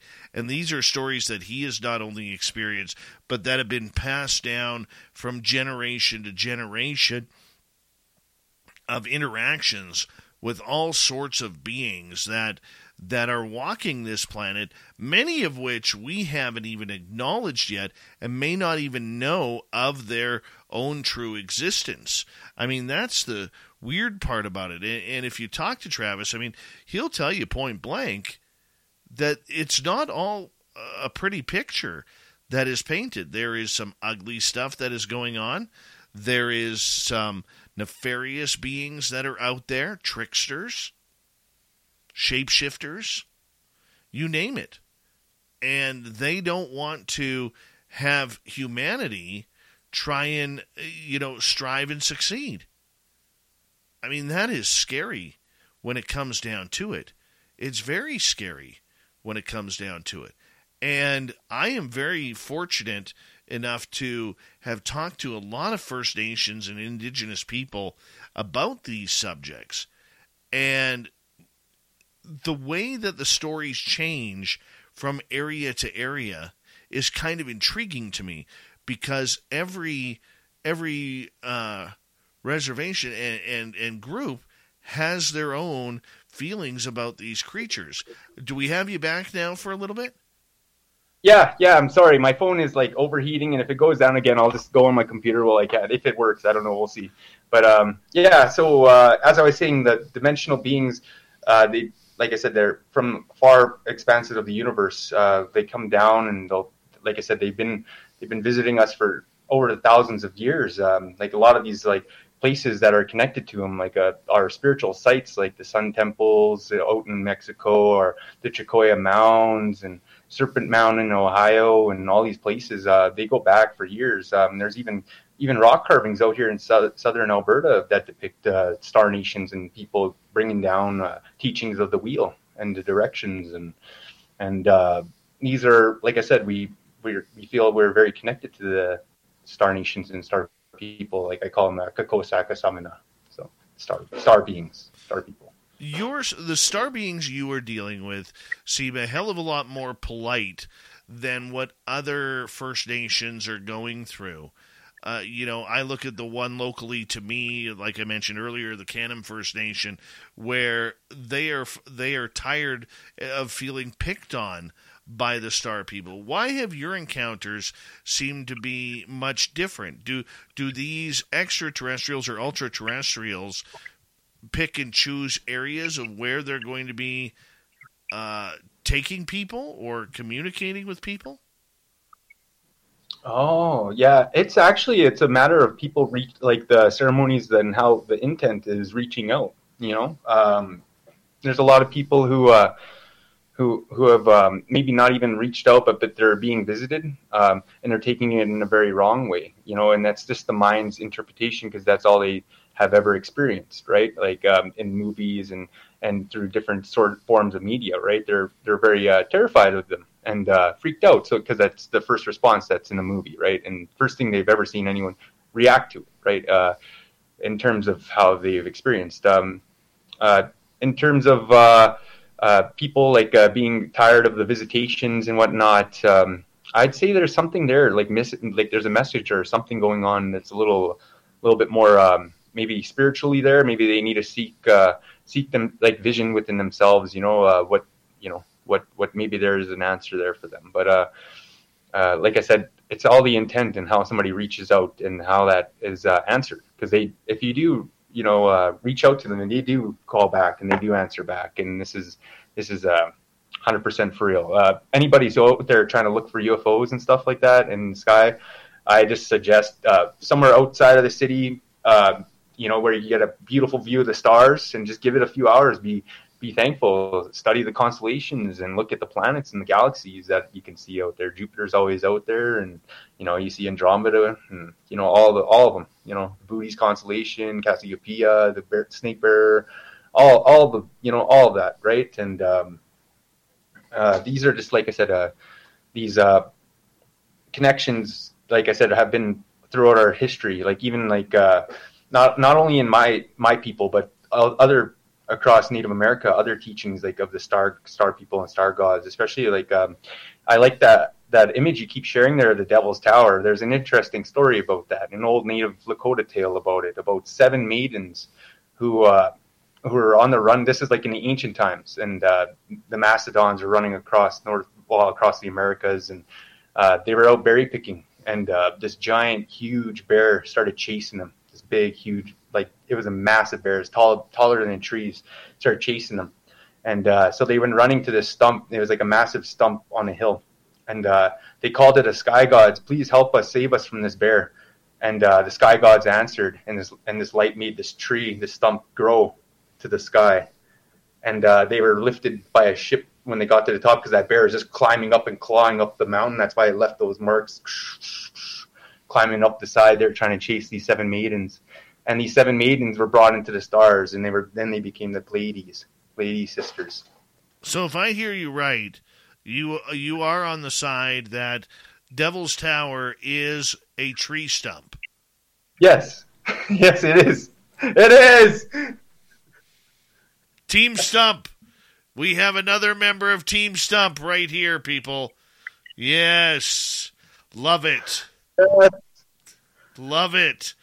This makes me feel good. We have 2.5 minutes before we have to go to break here at the bottom of the hour. Travis Willier is our guest tonight on Spaced Out Radio. The star beings that you deal with, they look like the Greys. I think that's fair. Yeah, sometimes they have different colors. Like I said, pink, orange, blue. There's been greens. Have you ever had one that is a gray, but instead of black eyes, green eyes, like our color on screen? They're blue. Yeah, dark blue. Yeah, I've had that. But never the green. Green, like I said, that would have been maybe... No, I've had, I'm trying to think now. I can't remember any green eyes, but the blue, definitely, I've seen the blue, dark blue. Yeah. Yeah. Under the lens. Yeah. Yeah. I had 2 times ago, I had green eyes, bright green fluorescent eyes. And I will never forget those eyes. Ever. It's the first time that I had seen them. And, wow. I'm telling you, Travis Willier is absolutely amazing here tonight. I wish our connection was a tad bit better, but his phone keeps overheating on us tonight. And, the beautiful part about technology is it's supposed to last a little bit longer than what it is. But, hey, he's doing his best. We're getting him there. We got about a minute to go here before we come on the show. I got to ask you, in regards to these Greys, have you ever encountered humanoids or mantids or anything like that? Yeah, the mantids. Yeah, no, I don't like those guys. Although I do like the grasshopper dimensionals, the dimensional, I call them. Yeah, those guys are very artsy craft, and they're very intellectual. The grasshopper beings, they're very friendly, highly esoteric. Like I said, they're very, very interested in our human art and our imagination and creativity. On that, the mantids, I don't like the kind of experiments they do. I don't like the faction that they work with. They're a real problem on the dimensional realm. They still have a hive down in the inner Earth, and that needs to be dealt with, but in time. Dimensional grasshoppers been around for a long time. They've even depicted inside of cave art in Utah, cave rock were carvings of them actually coming from inner Earth, and then also too you see the spiral one, and that's actually dimensionals coming out of the. I'll get you to hold on right there, Travis. We're going to go to break here at the bottom of the hour. Travis Willier is our guest. We got him until the next half hour. Spaced Out Radio with all of us here at the Mighty SOR continues right after this.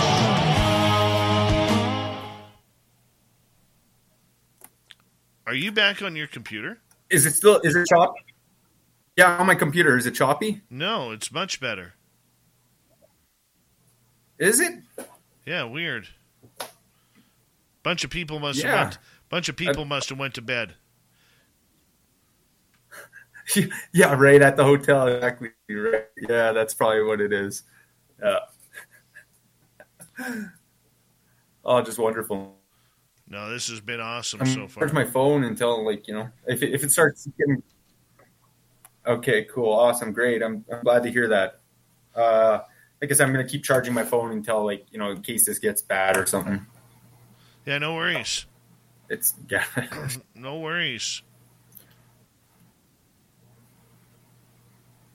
All right. Let me just go through here.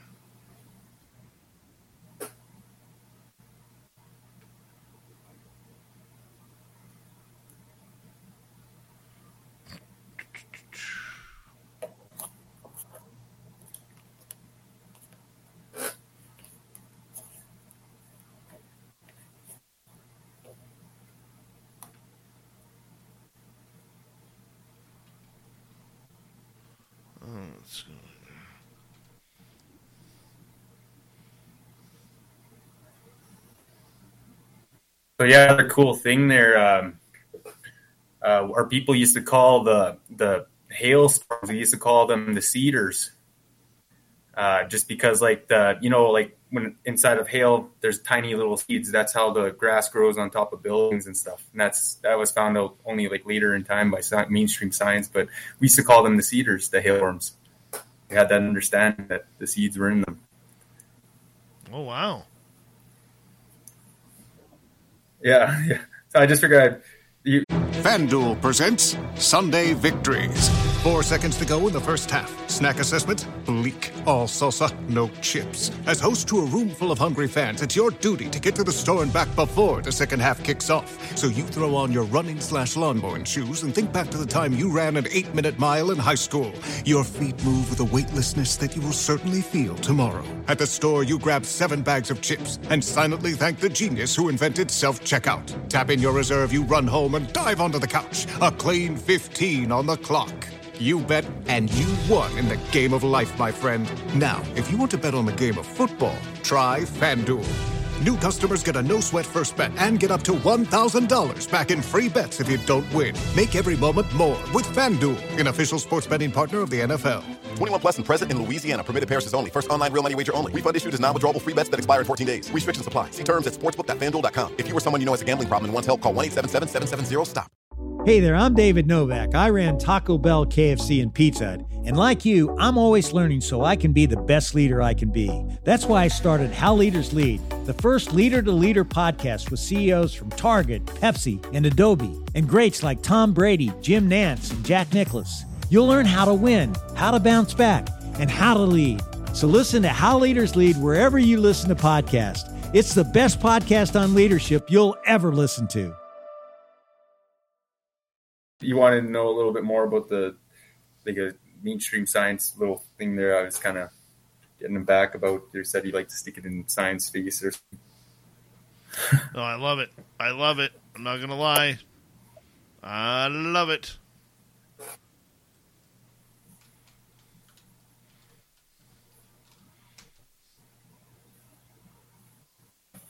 I do have a couple questions here from our audience. So what I'm thinking is we'll take a couple of questions from our audience, and then you have something special for them.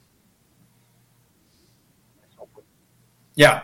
I got something to show them, and also something to play for them. So yeah, this is going to be good.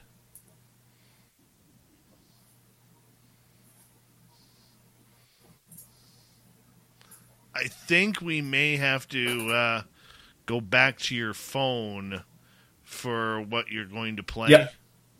Because it'll be a little bit clearer, and you aren't skipping much, but you're still skipping, like your video is freezing up, but that's okay. That's okay. We'll start off with this, and then we'll get you to switch on over in a little bit here. All right.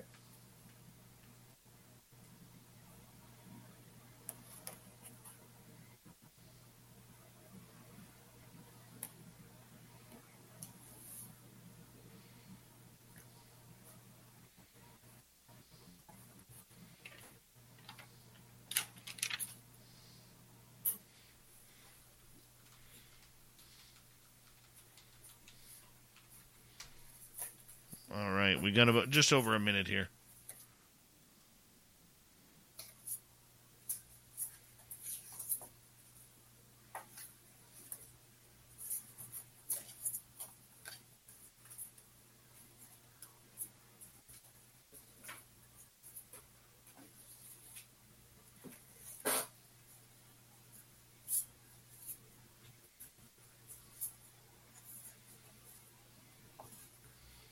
All right, big thank you to Cat Chaser and Linda for the super chats tonight. Very much appreciate the love and support that you guys give SOR on a nightly basis, so thank you so much. And big thank you to everybody who's given us thumbs up, thumbs down. We passed 19,000 subscribers tonight. I'm very thankful to each and every one of you for doing that for us, so thank you so much. And what an incredible run here, and we love it. And don't forget, you can do some shopping at our website, spacedoutradio.com, on our store. We got some really, really awesome swag there for you. And we'll be right back here in about 10 seconds. So just sit back, relax, and we will make things happen right now.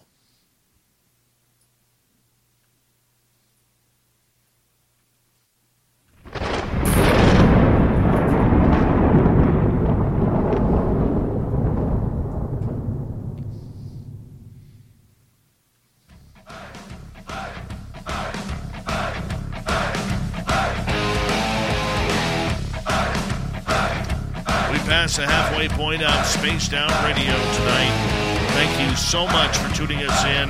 My name is Dave Scott. Very much appreciate earning your listening ears. Want to remind you that if you've missed portions of this show or others, check out our free archives at youtube.com/Spaced Out Radio.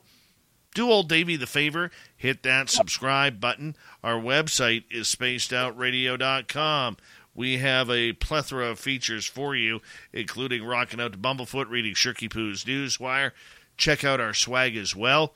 Follow us on Twitter at Spaced Out Radio, Instagram at Spaced Out Radio Show, and on TikTok, Spaced Out Radio. Here we go. Travis Willier is with us tonight, and we got some audience questions. I want to start off right off the bat with you, Travis. And this one starts off with Bogun here.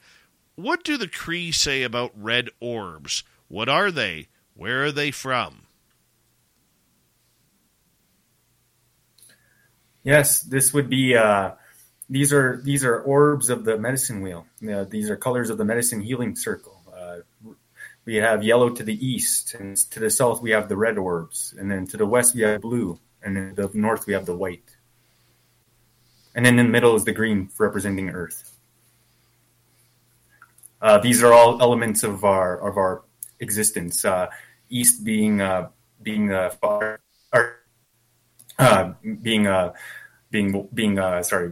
and then the south being ground, and then the west being water, and then the north being air, and the middle being, like I said, represents the earth. And these are all of our elements are tied into this.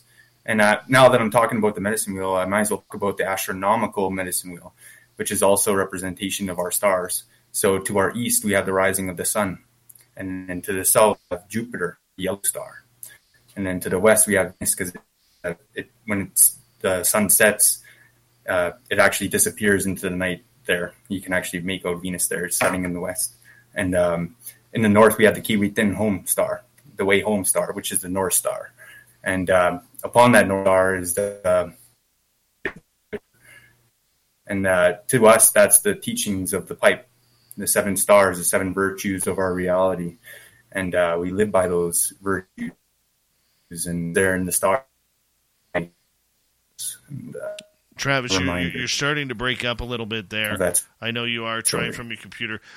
Do us a favor. Let's take you off camera, but just keep your audio going.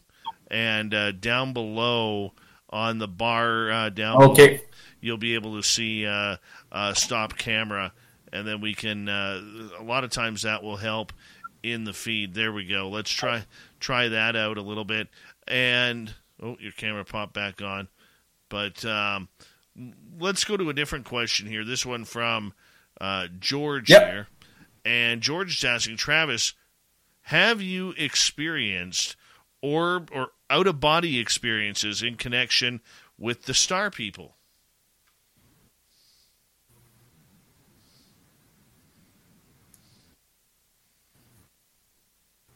Not sure if you heard that or not. Were you able to hear that, Travis? All right. Is that a little better? Yeah. Nope, we lost him there. We'll get him back here momentarily. We will. We're going to finish this. We're trooping it tonight on a very, very good show here tonight. There he is. All right. Travis, this question's from George here. He's asking, have you experienced out-of-body experiences in connection with the star people? Oh, yeah. Outer-body experiences, definitely. I've been taken aboard ships, and I've seen the inside of different healing rooms and crystal rooms that are meant for aligning people's energies, especially the seven lights within our body. And these universal lights are meant for healing purposes and aligning someone's spirituality so they can see into the next dimension and get these, I should say, downloads of inner enlightenment. Excellent. All right, let's move on to a new question. This one from Tinfoil Hatter, who is asking, what did the aliens do for you? Did they really talk to you? See, there's like a lot of times too is when I'm given, like sometimes during these remote viewings or these astral travels, it is like almost like a dream. So you are almost just like seeing a scene, or like you're almost seeing, like especially if it's like into the past, it's almost like a movie. You just kind of see it, view it. But a lot of times these extraterrestrials will give you these dreams, and like I said, sometimes they will talk to you telepathically. Though a lot of times it's more or less telepathic. Excellent. One more question for you tonight from the audience. This is Tony in the United Kingdom. Travis, is there a message for humanity from the friendly beings? Yes. We are all keepers of the light and living on this blue star. And as humanity, we are meant to live this life in harmonization with the earth and everyone around us. You know, we're meant to love and respect, and we're meant to have courage and honesty and wisdom and humility and truth, and we're meant to live these teachings with one another and hold this society together. And we're all a part of it. You know, there's no judgment here. We're all a part of this journey together as humans experiencing, or as spirits experiencing this human existence. And but yeah, that's why they're here for us. They're here to remind us of our connections to our ancient past and the stars, and how we're going to go about our lives and make the changes to benefit not only ourselves, but for the rest of humanity to live another 1,000 years here on this blue star. Wow, that's incredible. Now, you have a little bit of a surprise for our audience tonight. You are going to actually play something for us. Yes, a picana, which is a whistling stick, or translation can be either whistling bone. But yes, I have a nice wooden flute here I was willing to play for all of us, and then I got a nice couple things to share for all of you. So perfect. If you don't mind me playing this little on. No, you go right ahead.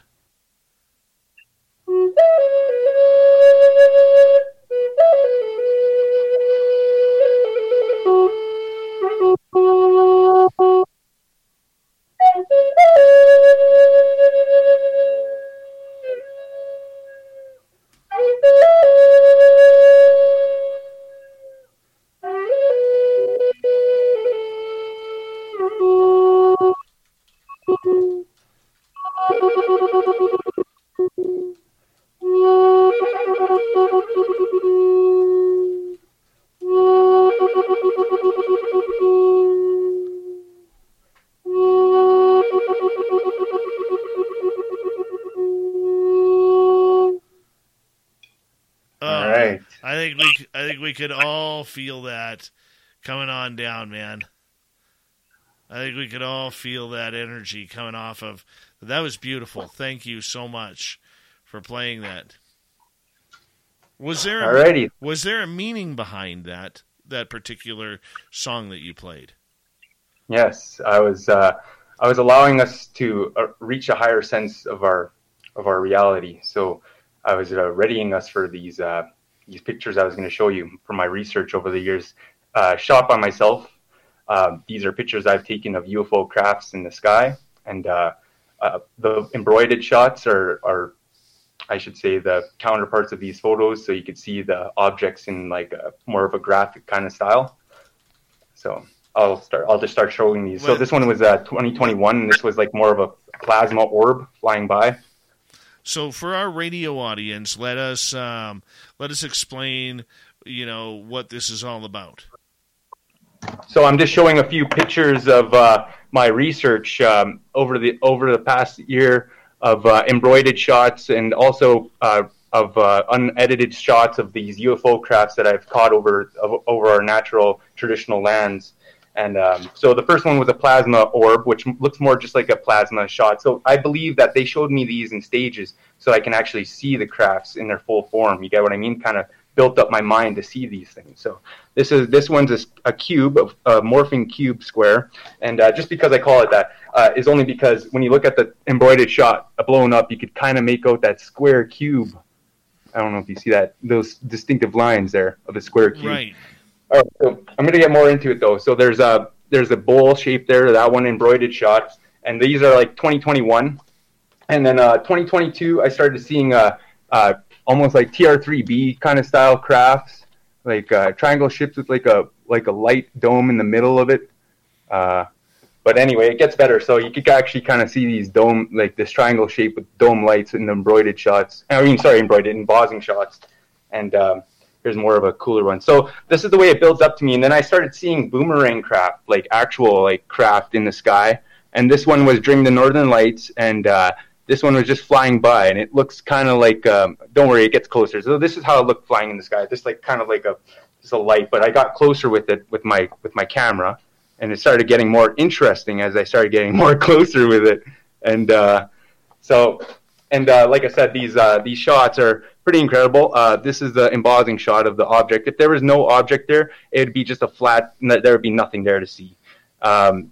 These are like here's it more blown up. But so yeah, this was this year actually that I seen that one, and then this was taken last week. This was a cube in the sky.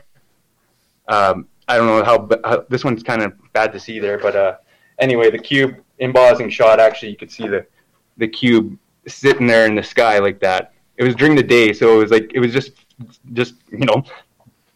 passing by. So I built you all up for this next bit here.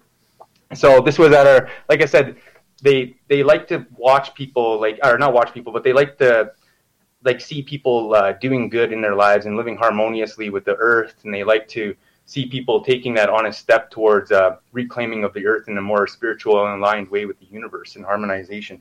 So this was this year at our powwow, and this is how the Northern Lights looked at our powwow. See, it was normal. It was just a normal night, and then I was lucky enough to get this one. So check out this. I don't know where the camera is. Let's bring it down a little bit. Right there. There it is. Oh, you got another V or boomerang shape flying within the Northern Lights. Yes. And it's above the teepees and everything too. Like, it's flying there. My goodness. That is incredible. Yeah, and then the portal it exited out of is clear in the sky. In the Northern Lights, you could literally see the eye in the sky as a blue orb. But yeah, like I said, they're willing to show themselves to people who are connecting on this higher level, and they want people to align themselves with the universe and the earth, and so we can all grow together to make it to the fifth world. Because right now we're in the fourth, and it's a journey to make it to the fifth one together. That is incredible. That is incredible. You know, I mean, to be able to see a boomerang shape flying through the sky into a portal that is covered by the Northern Lights, I mean, it doesn't get any better than that. And like I said, it's all a connection. It's all of us. Like we're all like we're this human family, and we have our star ancestors there, looking down on us. We're ready for us to, you know, make the changes to make that connection to the universe and become one with the Earth again. And this is the journey. This is the light, and that's the message. Did anybody else from the powwow see that boomerang?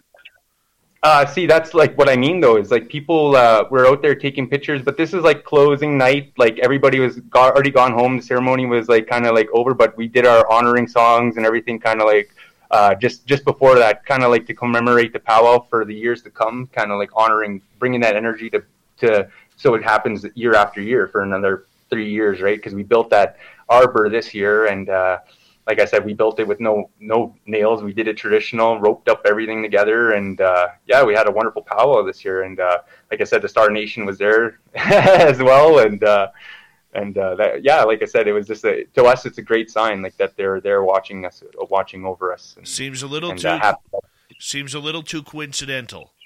The energy of the powwow, and you know, saying hello to the Star people, and they do like a snowbird's flyover. You know, as a thank you. I mean, that's pretty incredible. Oh yes, that was like that for me. That picture there is like I said, it's all the more connection to the stars and our people for the four directions and of not only of the light but also of the universe, right? So this is just where I'm at with it, man. Like my spirituality, like I said, I walk this every day of my life. Like there's no turning it off. I am who I am, and on this extraordinary journey of this knowledge, right? And I'm here just to share some of my stories and send a good message out there about the ET and our true connection to them, ancient connections that go back thousands and thousands of years. And it's I'm not, like I said, I'm just kind of getting to, a little bit of it so far. You know what I mean? There's so much more I haven't shared yet, but like I said, it's been a wonderful experience with everything. So, well, many in our chat room have been asking tonight, where can people find you? Do you have a YouTube channel? I know you're on Facebook. Where can people find your work and all of your photos and everything? Oh, okay. I do have a page on Facebook, the Four Directions UFO Society. You can join there. It's a free group to join. You can reach out to me on Facebook, Travis Willier Mustas. This is I'm actually willing to reach out to all the elders out there, Star Nation elders out there across Turtle Island. If you guys want to connect with me, and we can maybe discuss some of these tales and stories more further, and I'm willing to do that as well. For all the young people out there in the future that are listening to these words, don't stop. I encourage you to keep digging deeper into this ancient knowledge of ours, and it will only bring you more closer to not only our ancient past, but to the universe, and that's our home, everyone's home. So, all right, let's get to one more question for you. This one from the United Kingdom, and our good friend Nell, and she is asking, Travis, what are the cubed craft? They actually come from world. The cube craft are almost like beings in themselves. The cubes, like I said, I've remote viewed and seen in the astral realm these like cube dimensions, and these things are almost like data particles in physical form. And that's what they're interested in, is collecting data of the universe and sorting it all out by the micro scale, I guess I should say. All right. Well, it's time for us to play the top 5. So we're going to do the top 5 questions that we have for you tonight, Travis. Here we go.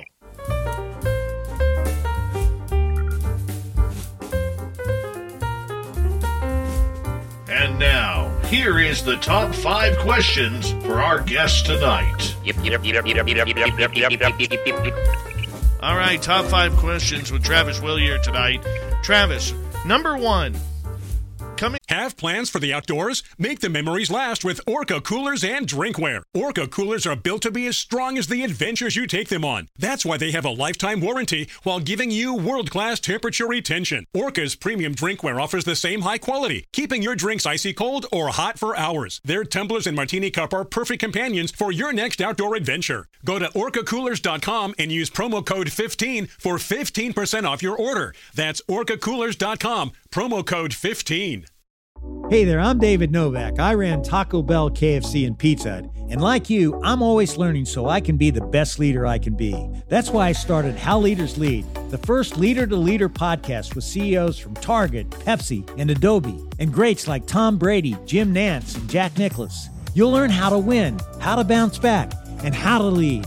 So listen to How Leaders Lead wherever you listen to podcasts. It's the best podcast on leadership you'll ever listen to.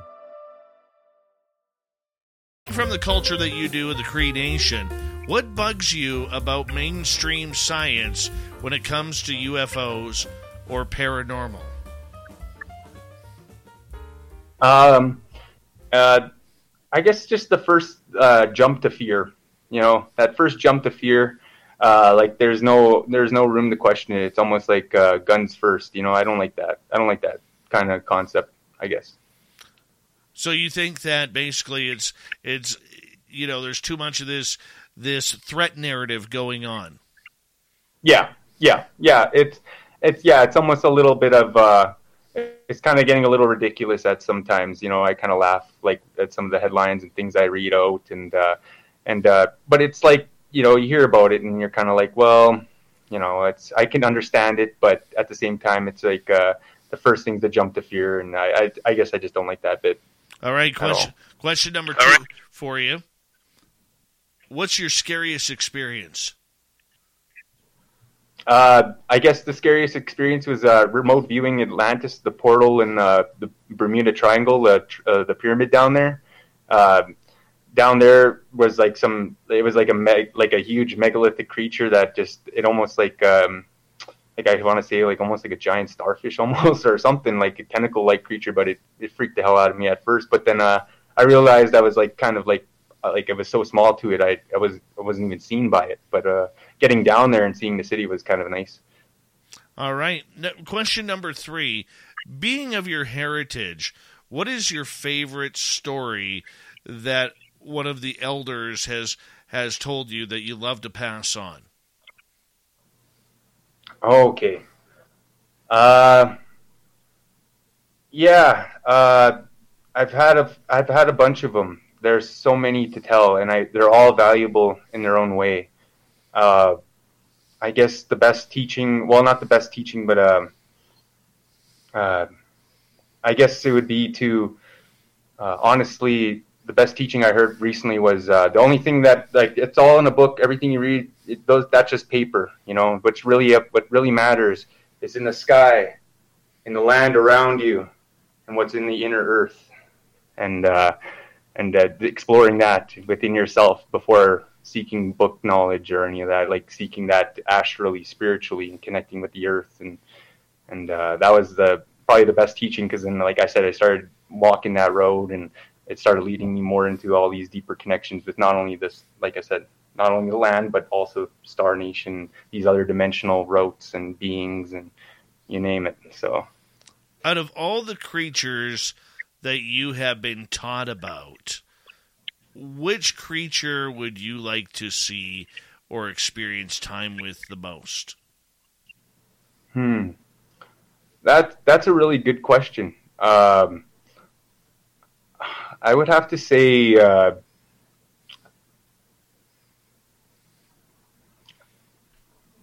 I guess I would have to say there's just too many of them. I've no answer to that one, really. I've hung out with so many different dimensional beings. It's always like, it's always a surprise to me. It's always something new. And like I said,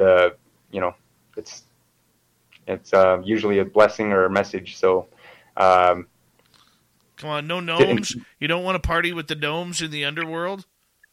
All right. Like, yeah. All right. So, yeah, like the little people, they're not bad at all. Our like, you know, like they're always there. You know, we leave them offerings regularly, ceremonies for them all the time, and yeah, the little people are great. You know, they're joyous, wondrous beings. When you're on that heightened level, they know when you're there mischievously, and they'll actually follow you back to your place and cause mischief in your life. And a lot of people, they don't want to mess with them. A lot of Native people, they don't want to mess with them, or they'll, you know, like we'll find houses and stuff like that. We'll leave them, you know, or we'll leave them offerings there, or you know what I mean. But they'll never mess with them. It goes back to ancient times when we had to help them out and save them from the cranes and stuff that were eating them. They were at war with them, and we had to like bring them into the forest and help them live amongst us, because they used to live in nests, believe it or not, on the shorelines. They just had nests like by water and little houses and whatnot. But we brought them into the woods to live with us because they were getting attacked by all the big birds and stuff, and cranes and like, swans and stuff like that. They're not too nice, you know. All right, final question. And we got about 35 seconds here for you, so time is winding down. If you had one message to share from the Star People for the people of Earth, what is that message?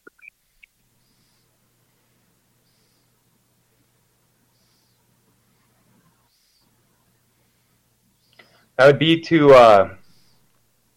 They would be to. That is weird.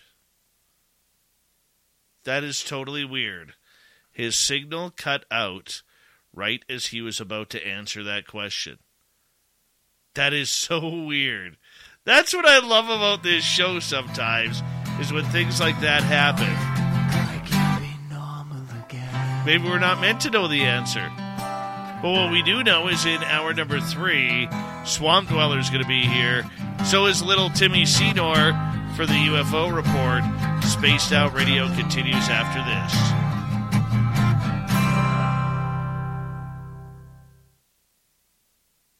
By God, that was weird.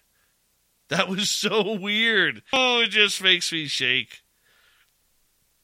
He still hasn't come back yet. He had a weird look on his face right before that. Oh. I don't know. Oh, here he is. I'm back. I'm sorry about that. Yeah, I'm back on my computer. My phone just literally, it's done. Dude, they didn't want you answering that question. Yeah, exactly right.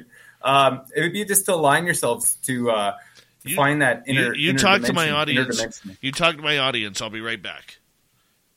Okay. Yes. It would be to align yourself with the earth and to flow with it, to harmonize with the universe, to find these inner dimensions within yourself, to believe in these remote viewings and the things that you see. You know, these forms of when they start to make contact with you, messages, you'll get the urge to, you know, you have all this energy. You're like, what do I do with it? You know, I encourage you to draw, to write, to paint, to meditate on it, you know, to really write down your meditation afterward.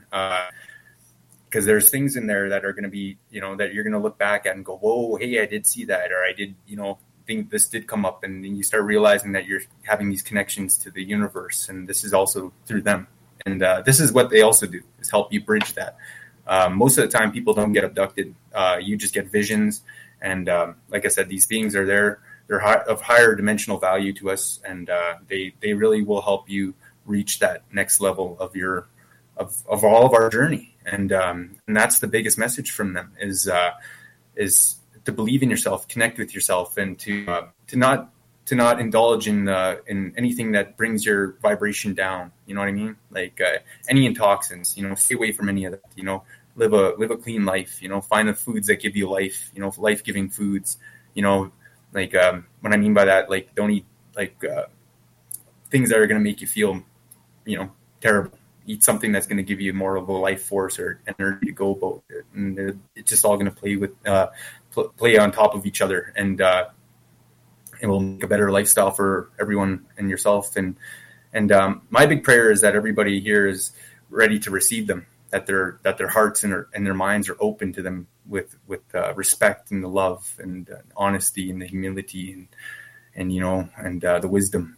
And I pray that everyone is okay out there and that when they do make these connections, that it's an easy one and that everybody figures out how to understand it. And not only that, but as well as, like, I'd like to say thanks just to all the ancestors that were here hearing my words today and helping me remember these teachings and these things that I speak, because like I said, it is my life and I just walk this path, this journey. It's not like where I just turn this computer off and it's over, and like it's on all the time for me. This dimensional world, this world of this spiritual value, this connection that we all have. I just wanted to say thank you, everybody, for listening out there, and to all the people that were on this show, still alive and also in the spirit world that still walk with us. It's an honor to be on this show amongst all the greats and the legends that were on the show speaking. I'm so happy to be here to speak for not only my people, but some of the nations across Turtle Island and some of our connections to the ancient past. I'm so thankful to all my relations, not only here on Earth, but also in the ultra world, the ultra terrestrials, Akakosak, the Samenak, the star people.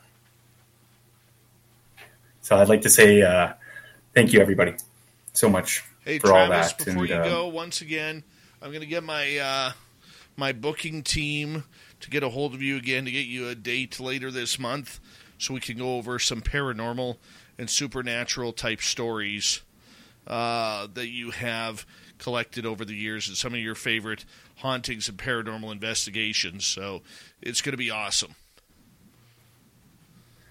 That's a whole other world of that, man. So I got another great show for all of you then. For everyone. Normally I don't, and I'll tell you, dude, normally I do not bring guests back that quick, but there's something special about you. We need more. We need more, my friend.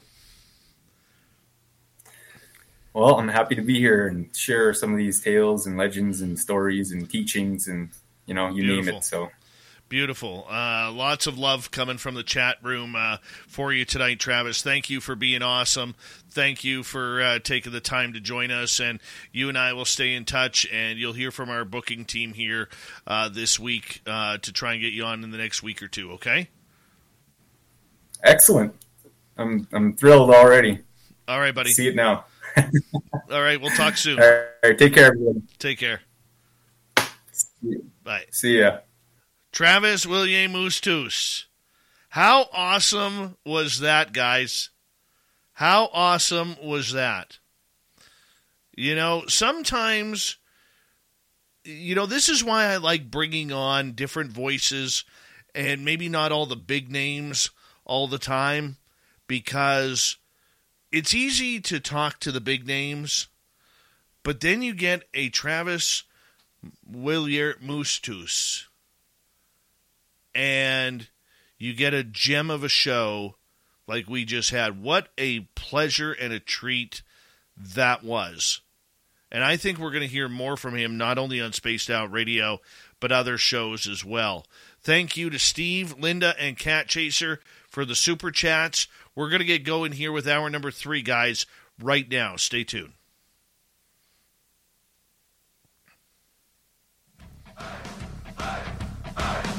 Would you like to connect with us? Head to spacedoutradio.com for all your latest show info. Now, back to Dave Scott and SOR. Here we go with the third and final hour of Spaced Out Radio tonight. Thank you so much for joining us. We very much appreciate earning your listening ears wherever you are on this beautiful planet we call Earth. Hello to everyone listening in on our terrestrial affiliates around North America and digitally on Odyssey Radio, TalkStream Live, and KPNL. All of our archives are free. Join us at youtube.com/Spaced Out Radio. Do old Davey the favor, hit that subscribe button. The Desert Clam has set the password for tonight in the SOR Space Travelers Club. Megistotherm. Megistotherm is your password. Probably pronounced that wrong, but the Clam sets the password each and every night right here on Spaced Out Radio. Our website is spacedoutradio.com. We have a plethora of features for you Rock out to Bumblefoot, read Shirky Poo's Newswire, check out our swag as well. Follow us on Twitter at Spaced Out Radio, Instagram at Spaced Out Radio Spaced Show. Out Radio listeners. Well, that came on a little early. And on TikTok at Spaced Out Radio. It is time once again where we head to the swamp. Our resident swamp dweller has another spooky story for us.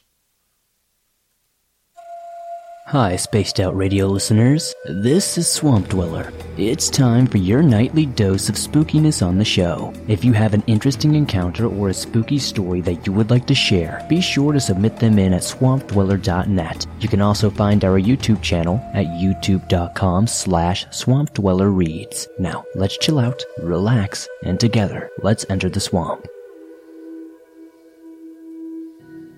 I was just telling a friend about the days when I was editing a short film way back at an indie house facility in 2012. It closed at 5 p.m., but they allowed members to work very much after that. The project I worked on was so last minute, so I was there late at night very often. Around 10 p.m., I started hearing someone in the hallway, right outside the editing suite, walking back and forth like he or she was dragging some heavy chains.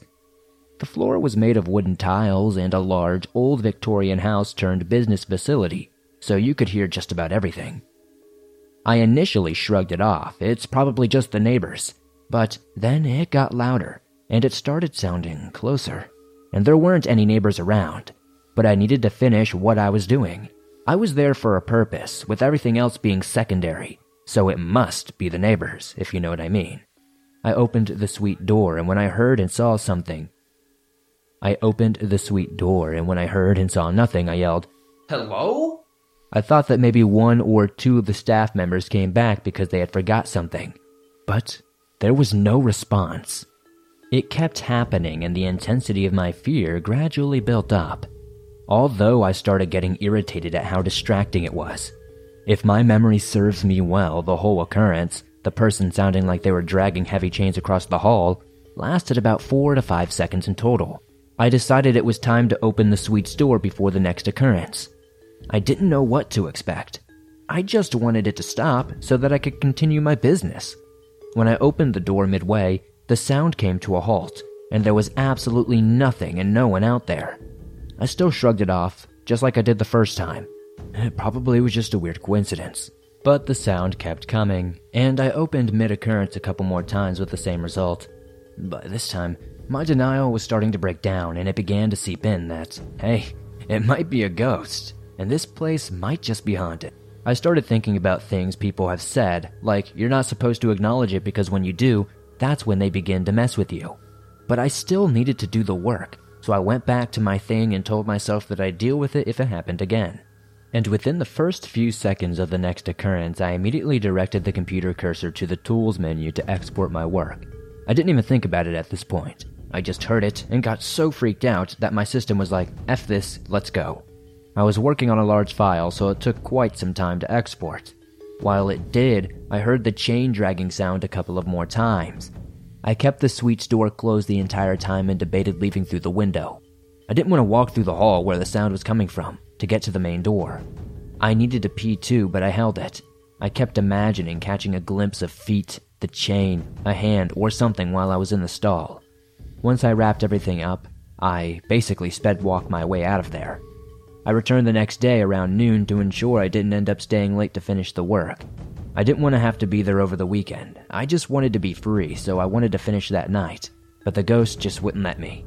I told the desk person what happened, and he casually replied, "Oh yeah, a few other members told us that they experienced the same thing.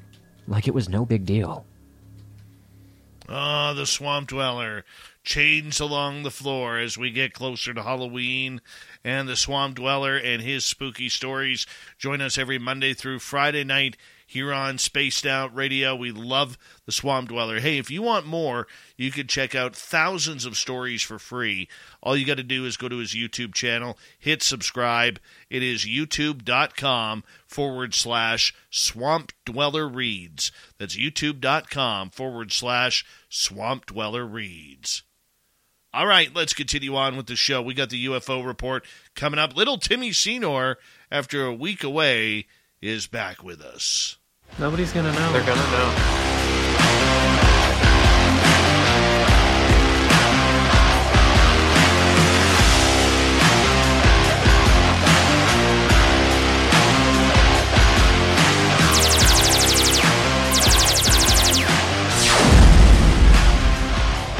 Big Bad Tim, how you been doing, buddy? I mean, you took last week off to go hang out with your mom, which is always a very, very good thing to do. And now you're back home, ready to rumble with us.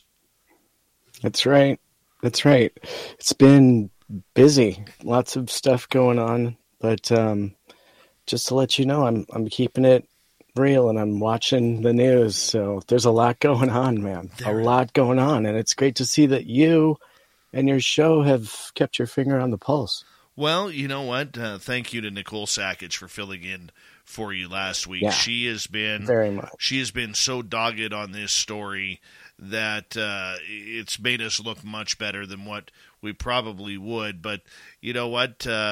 Grant Cameron is amazing. We got Melinda Leslie coming on in a couple of nights to discuss the Jack Houck version of these notes, and Jack Houck passed away a few years ago, but Melinda's been waiting to hold on to these and waiting for the right moment to let these notes come out, and we will get more into this in just a little bit of time. But yeah, man, it's been a wild couple of weeks here, and you know, you're back in form, you're back in shape, doing your thing, and it's good to have you here. And you know, hey, very proud. You know, we should mention to our audience, you know, earlier this year you lost your dad, and still big time condolences for that. So, you know, Tim's mom has to, you know, called her son up and said, "Hey, honey, mom needs some little Timmy Senor time," and you can't say no to that. You just can't say no. So good on you for being a great son too. Oh, thanks. I mean, of course. Yeah. And I was getting work done while I was there, not just for Mom, but some stuff on my project. And I've got a lot of good stuff coming. So keep your eyes open. I will share it as it happens. All right. So back to you, Dave. Well, let's get started on it right off the bat, you know, because we already mentioned, you know, Oak's notes and Jack Houck's notes. So that's Oak Shannon and Jack Houck, which really puts a real stamp of approval on the Wilson documents from Admiral Wilson and Eric Davis. The original notes were found in the archives of the late Dr. Edgar Mitchell, the sixth man to walk on the moon. I mean, National Car Rental has your back, road warriors, because we know you're picking up the pace. Steering life at 10 and 2, you're hitting the road, and National's helping you get there with the confidence of our complete clean pledge. So skip the counter without missing a beat. Choose any car in the aisle and be the boss of you. National Car Rental. Go like a pro. Subject to availability and other restrictions. Requires enrollment in the complimentary Emerald Club. You're invited to explore cypress swamps and magical gardens and float along the rushing waters of an old-fashioned swimming hole. Plan your journey at visitmississippi.org/outdoor adventure. Mississippi. Wanderers welcome. You know, what's your interpretation of these? So, well, as I understand it, according to the notes, the Wilson-Davis documents, that was a conversation that took place between the two of them on some pretty high levels regarding their understanding of some pretty big topics, including crashes, bodies, and metamaterials. And I think it even went a little deeper into their opinions on abduction. And I think there's some pretty big assumptions made in there, if not factual statements made in there from people that were well informed having a conversation. And these are notes, as I understand it, that were from the recollection of Dr. Davis. And so now we have two more sets of notes that I believe were either in the conversation or were recipients of the documents, and it was then their conversation. And Dave, actually, I was hoping for you to dig in a little bit deeper here, because I think your knowledge is probably at the peak on this. So please, would you explain exactly what Jack's notes and Oak's notes I will be honest with you, I am still studying them. They are Okay. They are deep. They are well informed, and we're going to be going over a lot of them, like I said, with Melinda Leslie here Okay. in the next couple of days. But I think it's a lot about confirmation, and not only about confirmation of the Wilson documents, but a confirmation of a lot of different programs that are going on simultaneously within the UFO world. I mean, guys, Yeah. the one thing that's, and I'll be honest with you, these don't scare me. They do, because it really goes to show how much cover-up is going on here. That's what my overall view on it is, they don't want us to know. They don't think we're ready, and they don't think we deserve it. Okay? And to me, it makes me wonder how much they do know. Okay? About crash retrievals, about aliens. Out of all those crash retrievals that we think that they have encountered, were there any aliens alive? Were they able to communicate? Were they able to get the technology needed to advance not only the military, but eventually maybe a little bit of mankind or humankind? Yeah. Interesting. These don't scare me, because it really shows how deep the cover-up is going. And I don't think that even the President of the United States, whoever it is, there's been 46 of them, really understands the magnitude of what is being covered up. Nor do the politicians.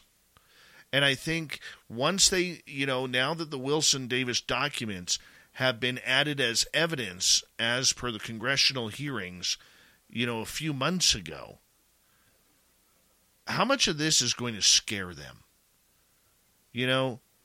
Who's really calling the shots on this UFO tech? Is it the government? Is it a shadow government? Is it, a separate college of people who are maintaining the secrecy of this story, and maybe they're sworn to life for that? I don't know, but it's scary to me, because it goes. What it tells me is there really is very few people who are controlling 7.75 billion people's attitudes on this planet and understanding on this planet. It doesn't have anything to do with corporations. It doesn't have to do with, electric cars or Bill Gates or anybody else who you think is nefarious and controlling the world. No, this is different. This is different. Very few people are calling the shots on the one story that's going to affect everybody in humanity, that's present and in the future. And to me, it scares the daylights out of me, Tim. Yeah. Yeah, and I think that there's something definitely to be said about, the control of information and the timing of this. Now, I know that some of our work group here that you work with were pivotal to the release of these other notes that came out recently, Jack and Oak's notes through Melinda Leslie and Grant Cameron and Nicole Sackich. And I'm thinking that, their efforts in the timing of this are excellent. The fact that this was just entered into Congress, hopefully perhaps these outside notes will also get entered into Congress. Wouldn't that be fantastic? And so if we can at least get these looked at by the right people, then maybe they will interpret them as negative and have fear the same way you are. But maybe it'll at least get that dialogue open, and they'll start talking about this as a real topic, because timing is important here. I agree with you that they're going to start talking. What I don't agree with you is I don't think that we're going to get much in the public eye. I don't see any more public hearings on this. I don't see any more videos coming from the Navy, because the Navy has literally told Congress, we're shutting the hell up. You're not getting any more videos. Don't ask us for anything. You know, they're really flexing their military-industrial complex muscles right now on this subject. And, you know, there's a comment in our chat room tonight that, you know, Richard Dolan was on with our good friend Jimmy Church just last week, and he said that maybe the truth may be too awful for many people on this planet to handle. And we have been stating that for a long time. And I hate to reiterate myself when I say, look, we don't know how this is going to affect the economy. We don't know how it's going to affect religion. We don't know how it's going to reflect people who suffer from depression and anxiety. We don't know how it's going to affect the food industry, the gas industry, the markets. All right. Are we going to go like we did during the pandemic? And, you know, the aliens are here, so now I have to go buy 6,000 packs of Kool-Aid and 4,200 bottles of Metamucil and 10,000 packs of toilet paper. Right? I mean, we don't know. And this is where I tend to think, and I remember asking Lou Elizondo this, was the government's eyes or the Space Force's eyes on, I didn't know he worked at Space Force then, but let's just say the UFO eyes watching how humanity reacted to the pandemic. And he said definitely we were, because this is a situation that will affect every single person on this planet, because life will never be the same once it's confirmed. And if we have that many people who are believing in that threat narrative, just like the movie or the television series V or Independence Day or whatever it may be, that could cause a lot of problems going forward with many people. Because remember, Tim, we're not just talking about people who are living in the concrete jungles here. We're talking about the people who are living in the real jungles as well, of India, of Thailand, of the Amazon in Brazil.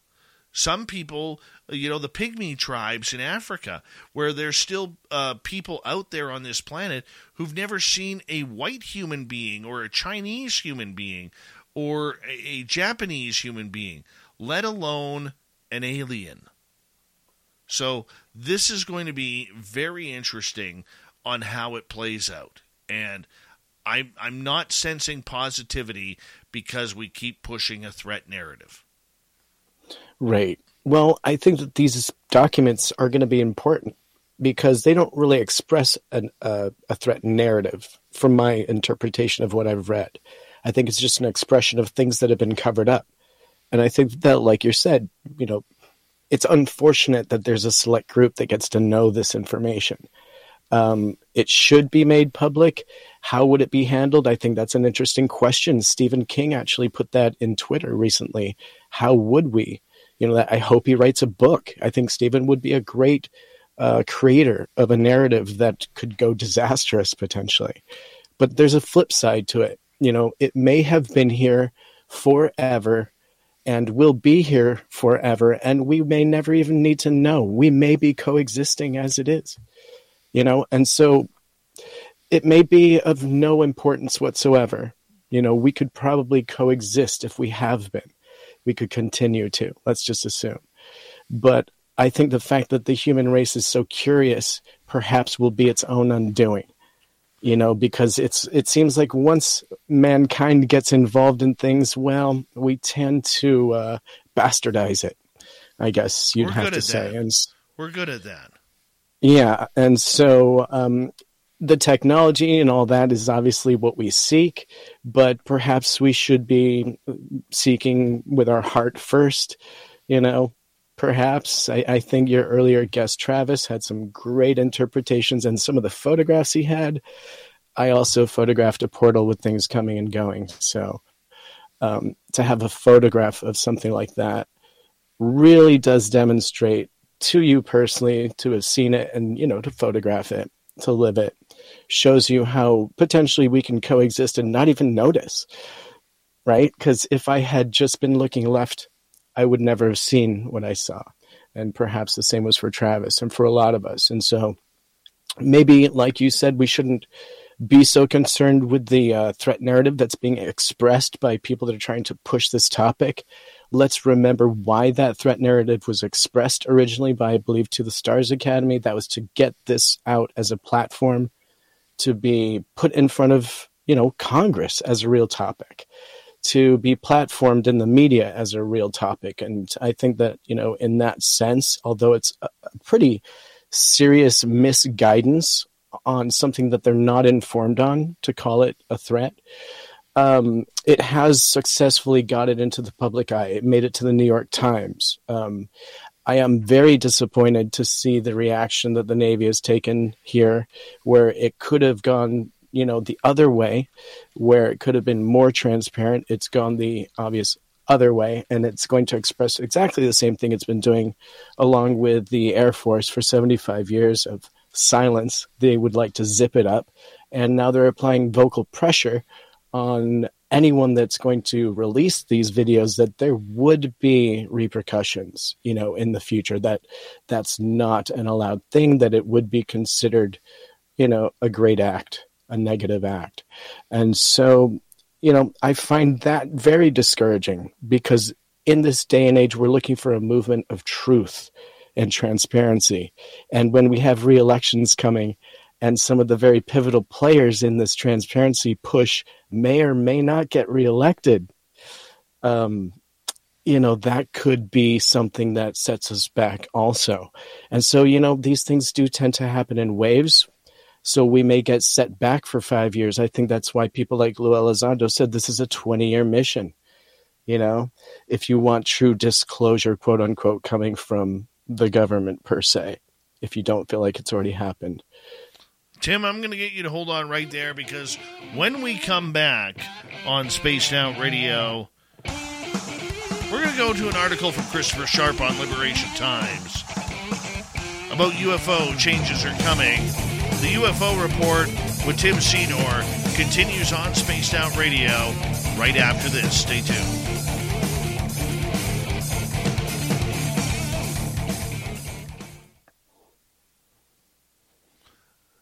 Thank you, Deb and Mr. Catfish, for the super chats there moments ago. Very much appreciate the love, everyone. Thank you so much, as well as to Steve, Linda, and Cat Chaser. Much love to all of you guys. We really do appreciate it, so thank you. Yeah, I'm very excited to get Melinda on the air on Wednesday to talk about this. This is going to be epic, and yeah. I just learned about. A week ago, I had no clue that a man named Jack Houck existed regarding this. Yeah, that's because the people that are involved do a very good job of keeping things quiet when they're trusted. And I think that speaks highly to the people that are involved and that are talking about it right now. Grant and Melinda in particular. You and I got to sit with her, Melinda, recently, and what an amazing person. What a character, and just what a fountain of knowledge. If I could go on a UFO hunt with anyone, it would be her. She would be a blast. We gotta get and down. She comes with toys. I'm thinking you're number 3 of the SOR fan party. I want to do down in Sedona. Oh, it'd be great. Yeah, I think if we all met up in Sedona, did our live shows from there, and got to all go on Melinda's UFO watch. Now you're talking. That would be awesome. Oh, excuse me. That would be awesome. Oh, yeah. I would definitely be there. Oh, yeah. That's what I'm leaning towards. Yeah, but you and your Vegas. You love your Vegas. I do. I do love my Vegas. Oh, you're a character. Yeah, I'm a character. Yeah, you're the one drinking a Coca-Cola and I'm drinking water. Yeah, I don't often, but yeah, I'm falling asleep, man. It's way past my bedtime, as you know. Yeah, I don't know what that's like. Wow. My little ones get up at 6 for school, so it's rough. You know the routine. Come on, forget about it. We talked about this. I know the routine. Yeah. You know. But I do have some fun information if your audience wants to know. So I do have some things that I can't talk about that I'm working on, but I can talk about a couple of things that are coming soon. So very quickly, I'm working on an animated series on this topic, believe it or not. And it's got humor to it and some real topics. And so I'm doing 12 episodes of that. And the same animator is going to do a comic book with me. And so that's happening. Nice. And we're doing that independently. So that'll be a lot of fun. And then I'm going to be streaming next week some of the raw data from this past summer. Because we finished up Project Starlight, which is obviously the summer scientific program. And we're moving into Project Moonlight, which is the winter portion of the program. And so we're going to have a new location for the rig, which will actually be streaming live almost 24/7 for the Project Moonlight. So that'll be fun for everyone to tap in.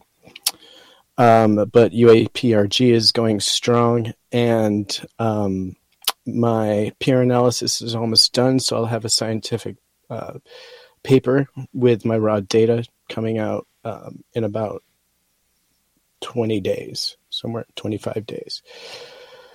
And so that's done. And then once that's confirmed, I'll know what I'm going to be including in the documentary, and then that'll be coming out around Christmas. That's awesome. All independent. Yeah, man. Staying busy, but that's what I'm doing. Good stuff. It's so much fun. Great. I think that's great. It has been so much fun, and what an experience. I've met so many people. I've got to collaborate with amazing people, so it's really all the help I've gotten. Right. No, I think that's absolutely wonderful. Yeah. Absolutely wonderful.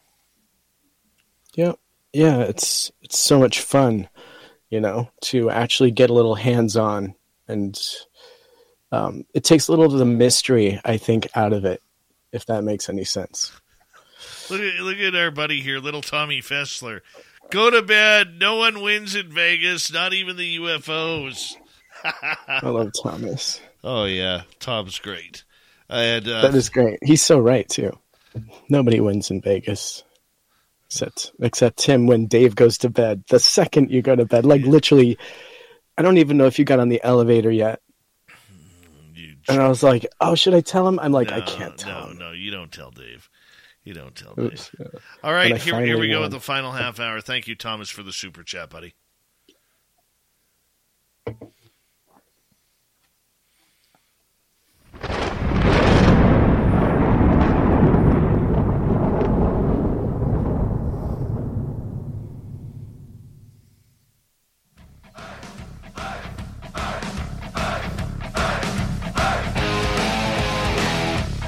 Rounded third, we're heading for home tonight on Spaced Out Radio.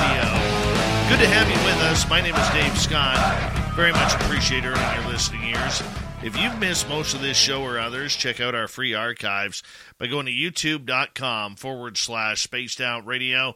Do old Davey the favor, hit that subscribe button. Our website is spacedoutradio.com. We have a plethora of features for you. Rock out to Bumblefoot, read Shirky Poo's Newswire. Check out our swag as well. Follow us on Twitter at Spaced Out Radio, Instagram at Spaced Out Radio Show, and on TikTok at Spaced Out Radio. We continue on tonight with the UFO Report. Our good friend Tim Senor is here, hanging on out with us to talk about an article that recently came out in Liberation Times, journalist Christopher Sharp, about changes coming, UFOs, and where we may be heading in the months ahead. Tim.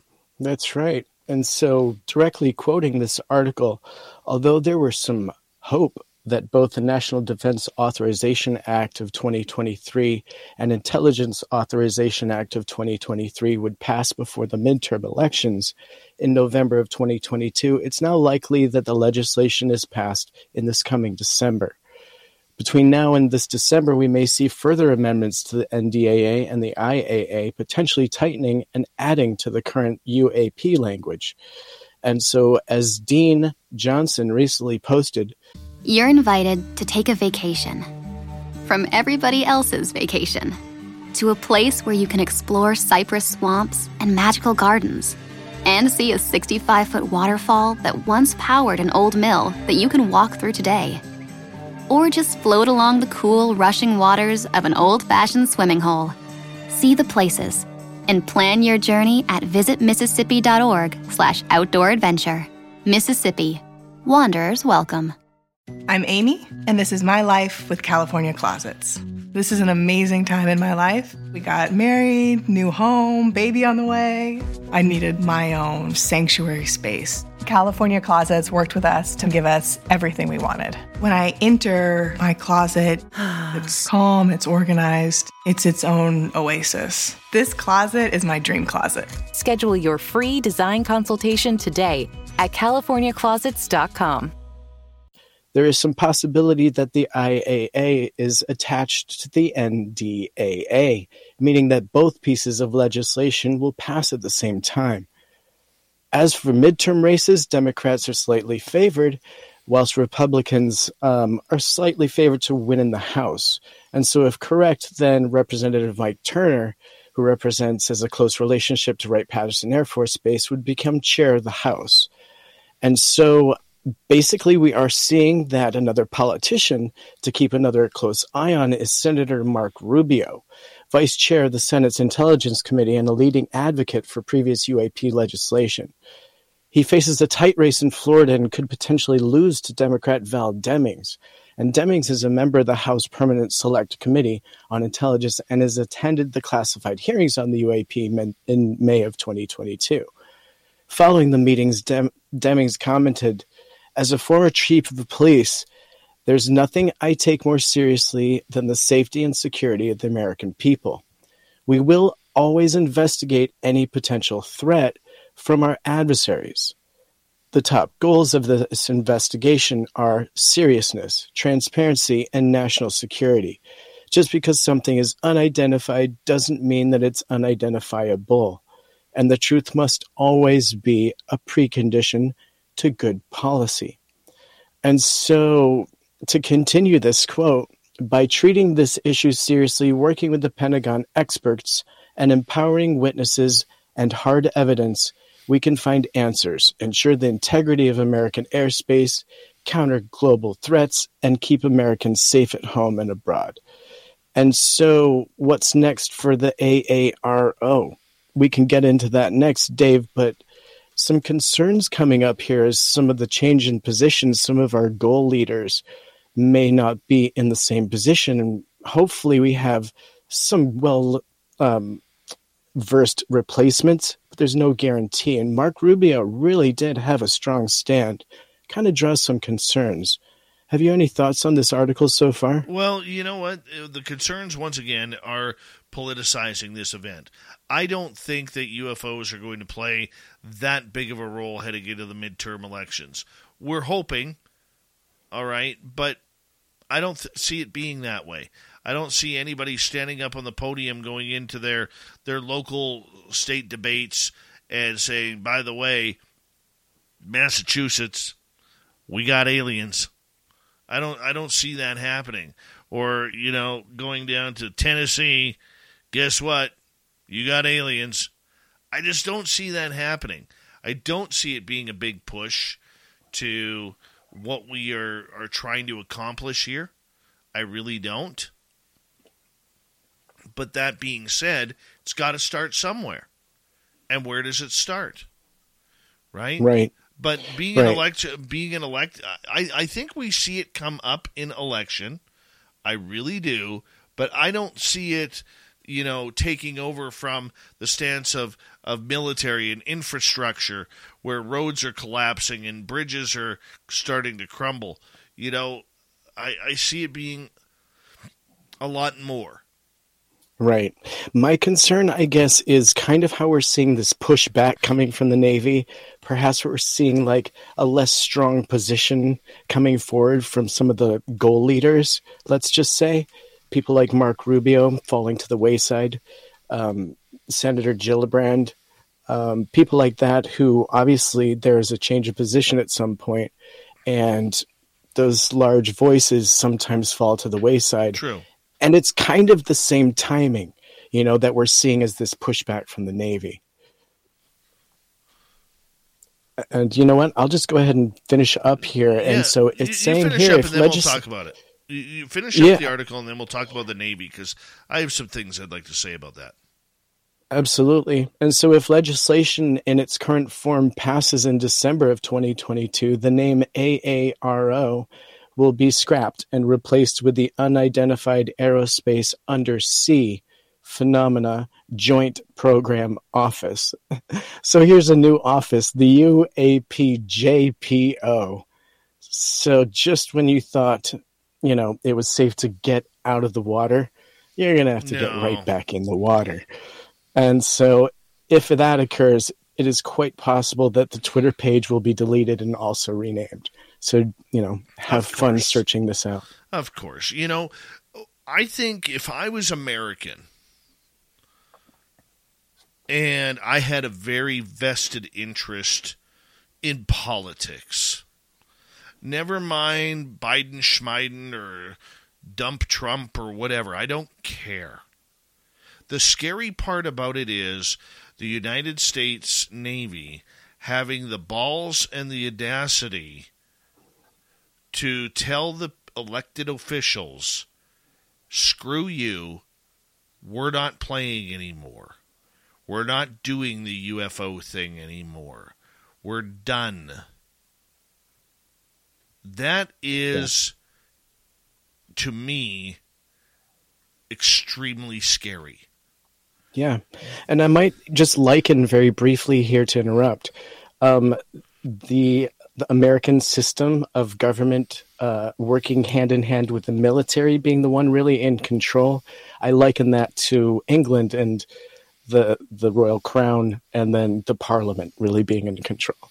It's but the difference is who makes the real decisions here. I think it's really the military in our country. It seems like so. I mean, it's pretty tough to see the Navy backing down on a stance where it's like, okay, just like you're saying, enough is enough.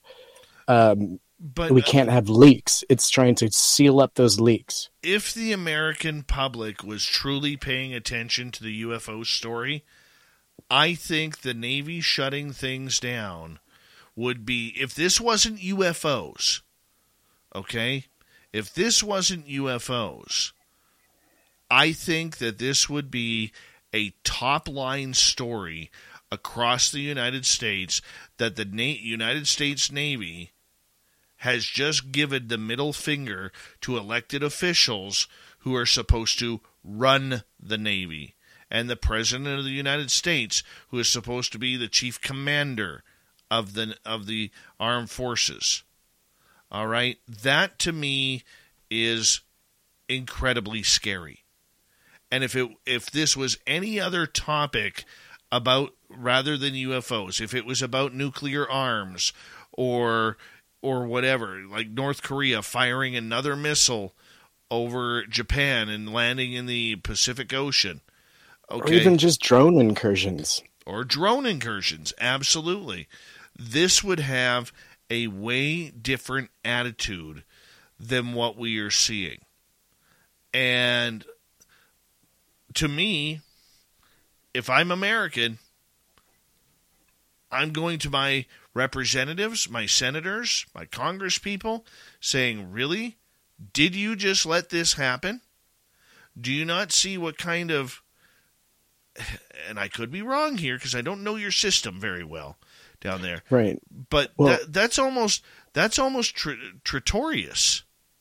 Who has oversight at that point? I mean, you're talking about the person that really works hand in hand with our top military officials, working hand in hand with our top government officials. And we recently just stirred the pot in that department, as you well know. Yes. And so with Gary Reed, obviously, Absolutely. and all of that debacle. So these are the people that, also are instrumental on determining how information gets classified at the source. So if it's going to be unclassified, fantastic. We'll hear about it. That would be the opportunity. There was an opportunity here that was missed this past year, I believe, where things could have gotten a push. We could have had more information. We could have unclassified things at the source. Instead, what we're going to see is the exact opposite. And that's become very obvious by the dialogue coming from the Navy. We're going to see more things classified. And the fact that we saw them scramble to cover their tracks with the most recent... let me ask you this. Go for it. I apologize for cutting you off. I'm curious to get your opinion on this. Was this maybe not a shot at the politicians, but a shot over the bow of Chris Mellon and Lou Elizondo, who lied on the paperwork about getting the 3 videos out, and then, just to add insult to injury, put the To the Stars Academy logo on United States Navy property? Is this revenge for that? I mean, could it be more transparent? And I think Chris Mellon's recent paper that he released, on this exact topic about the logo, and his stance, how he kind of backs off from his usual very staunch, positive movement forward. He kind of took a step back in this dialogue. And I was going to talk about this tonight, maybe we still have time, but I think you bring up a very good point, and the fact that this is also a direct shot at the politicians as they're on their way out, potentially. Let's also consider. I think it's a very transparent shot across their bow, and I also think you're absolutely right. Chris Mellon demonstrates a little bit of backtracking. It's a shot at those guys. I think that they're probably feeling it. I definitely know that Chris Mellon responded quite quickly to how things were moving in the Navy. And I think that, this logo was a direct demonstration. Now, in his opinion, he says that this shows that there's a lack of information in the DoD and that people are so ill-informed that this sort of thing can slip through and that nobody knew about it. And that this is a low-level person that created this logo and somehow managed to get there to the internet. You know what? I'm going to tell you something just as stupid. Now, that's from Chris. I know, but I'm going to tell you something just as stupid. A few years ago, Victor Vigiani and I raised up a little bit of a storm with the Canadian Mint when they released back-to-back coins of UFO incidents. One was the Stefan Mikulik case. The other one was Shag Harbor.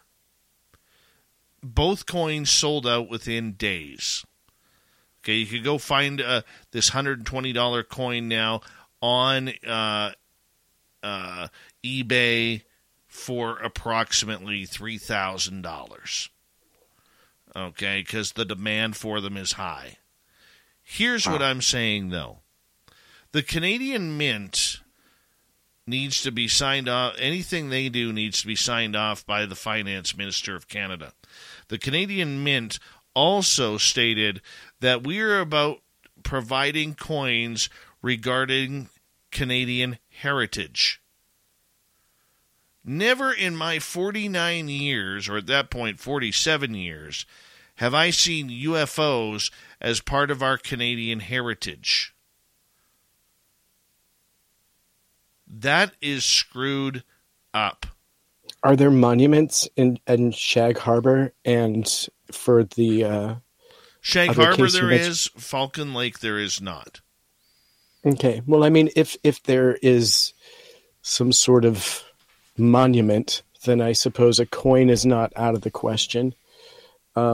Is it part of your history? Well, you have a monument. Well, I understand that, but that's not the way Canadians think.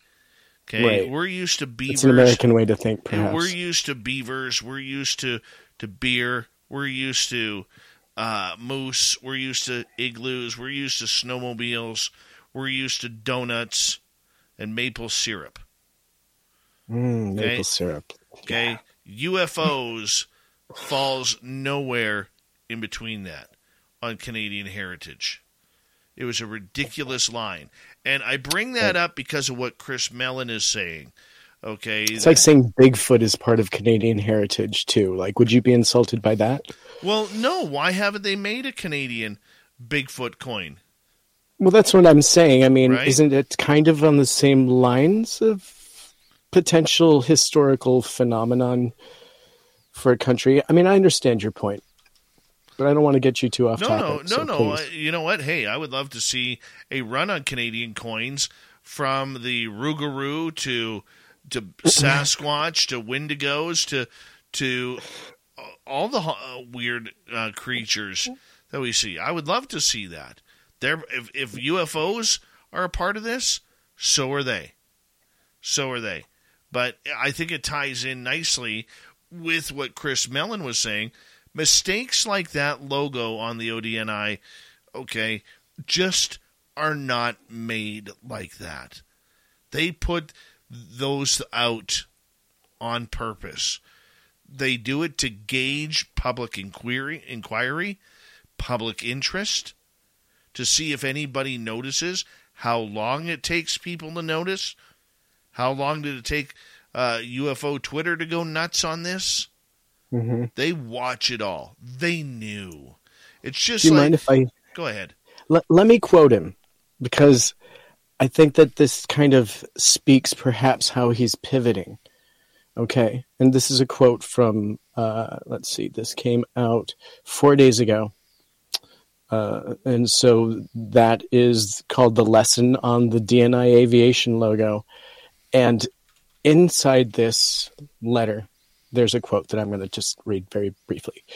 The natural tendency in each case for UAP observers to think these occurrences were indications of the views of the people at the top or part of some coherent plan involving management of the UAP issue. In fact, each of these cases demonstrate the opposite. There is little, if any, coherent management of the UAP issue at a high level. It is only a slight exaggeration to say nobody at a high level of the DoD or the IC has time to even consider the UAP issue. Anyone who doubts that is out of touch. So he is saying here that, there's very little understanding, there's very little management of this at high levels, right? And what he's saying is that there's a reoccurring pattern, and I'll quote on here, regarding UAP reporting that appeared again recently when a new proposed logo for the Director of National Intelligence Aviation subgroup appeared on the web. Because it had flying saucer on it, UAP commentators naively made much of it, trying to read non-existent tea leaves. Predictability, the speculation proved for naught when it was revealed that there was nothing more than a draft prepared by a low-level government employee. Nobody at a senior level had even seen, much less approved, the logo. In fact, the few people at the DoD and the IC involved with the UAP issue were as surprised as anyone when this appeared on social media.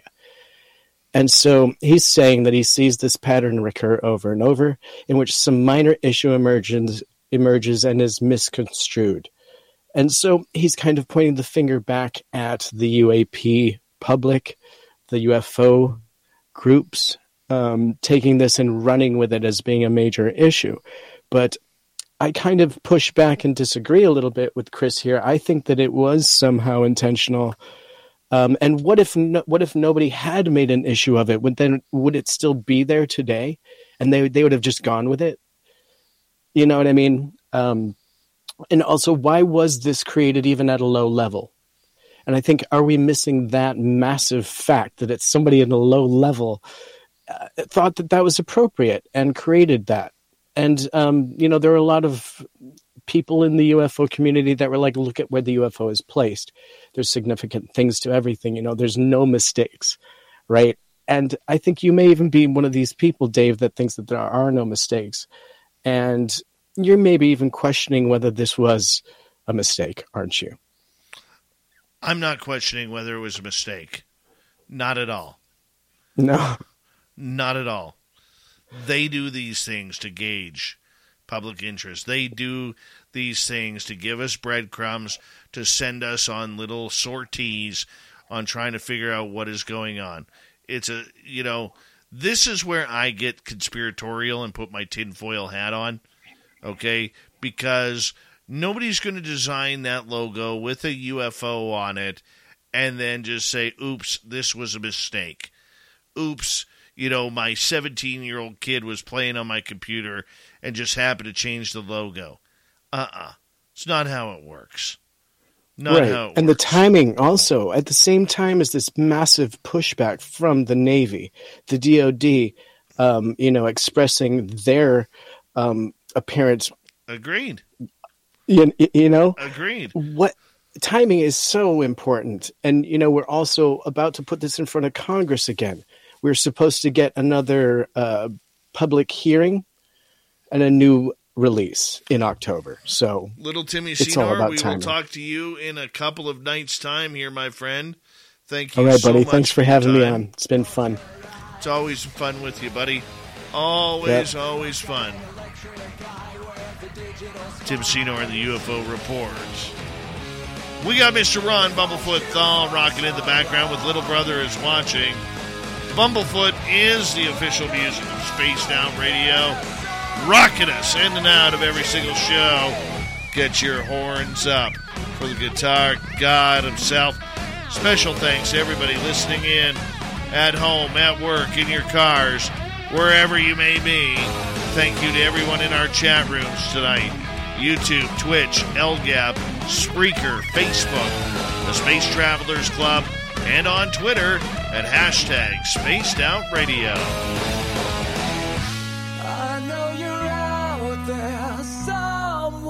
Remember, this show is copyright by Spaced Out Radio and SOR Media Ventures Limited. Thank you so much for choosing to share your evening with us, because together, my friends, we own the night. Mr. Bumblefoot, we need a favor. We need you to take us home.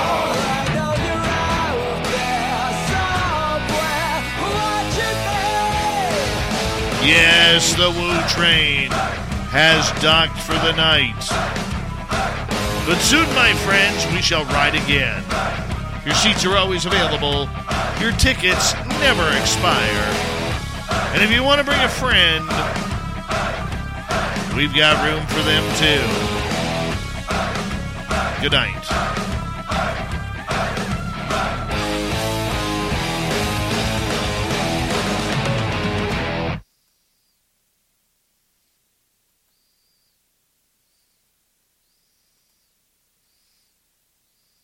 You're invited to take a vacation from everybody else's vacation to a place where you can explore cypress swamps and magical gardens and see a 65-foot waterfall that once powered an old mill that you can walk through today.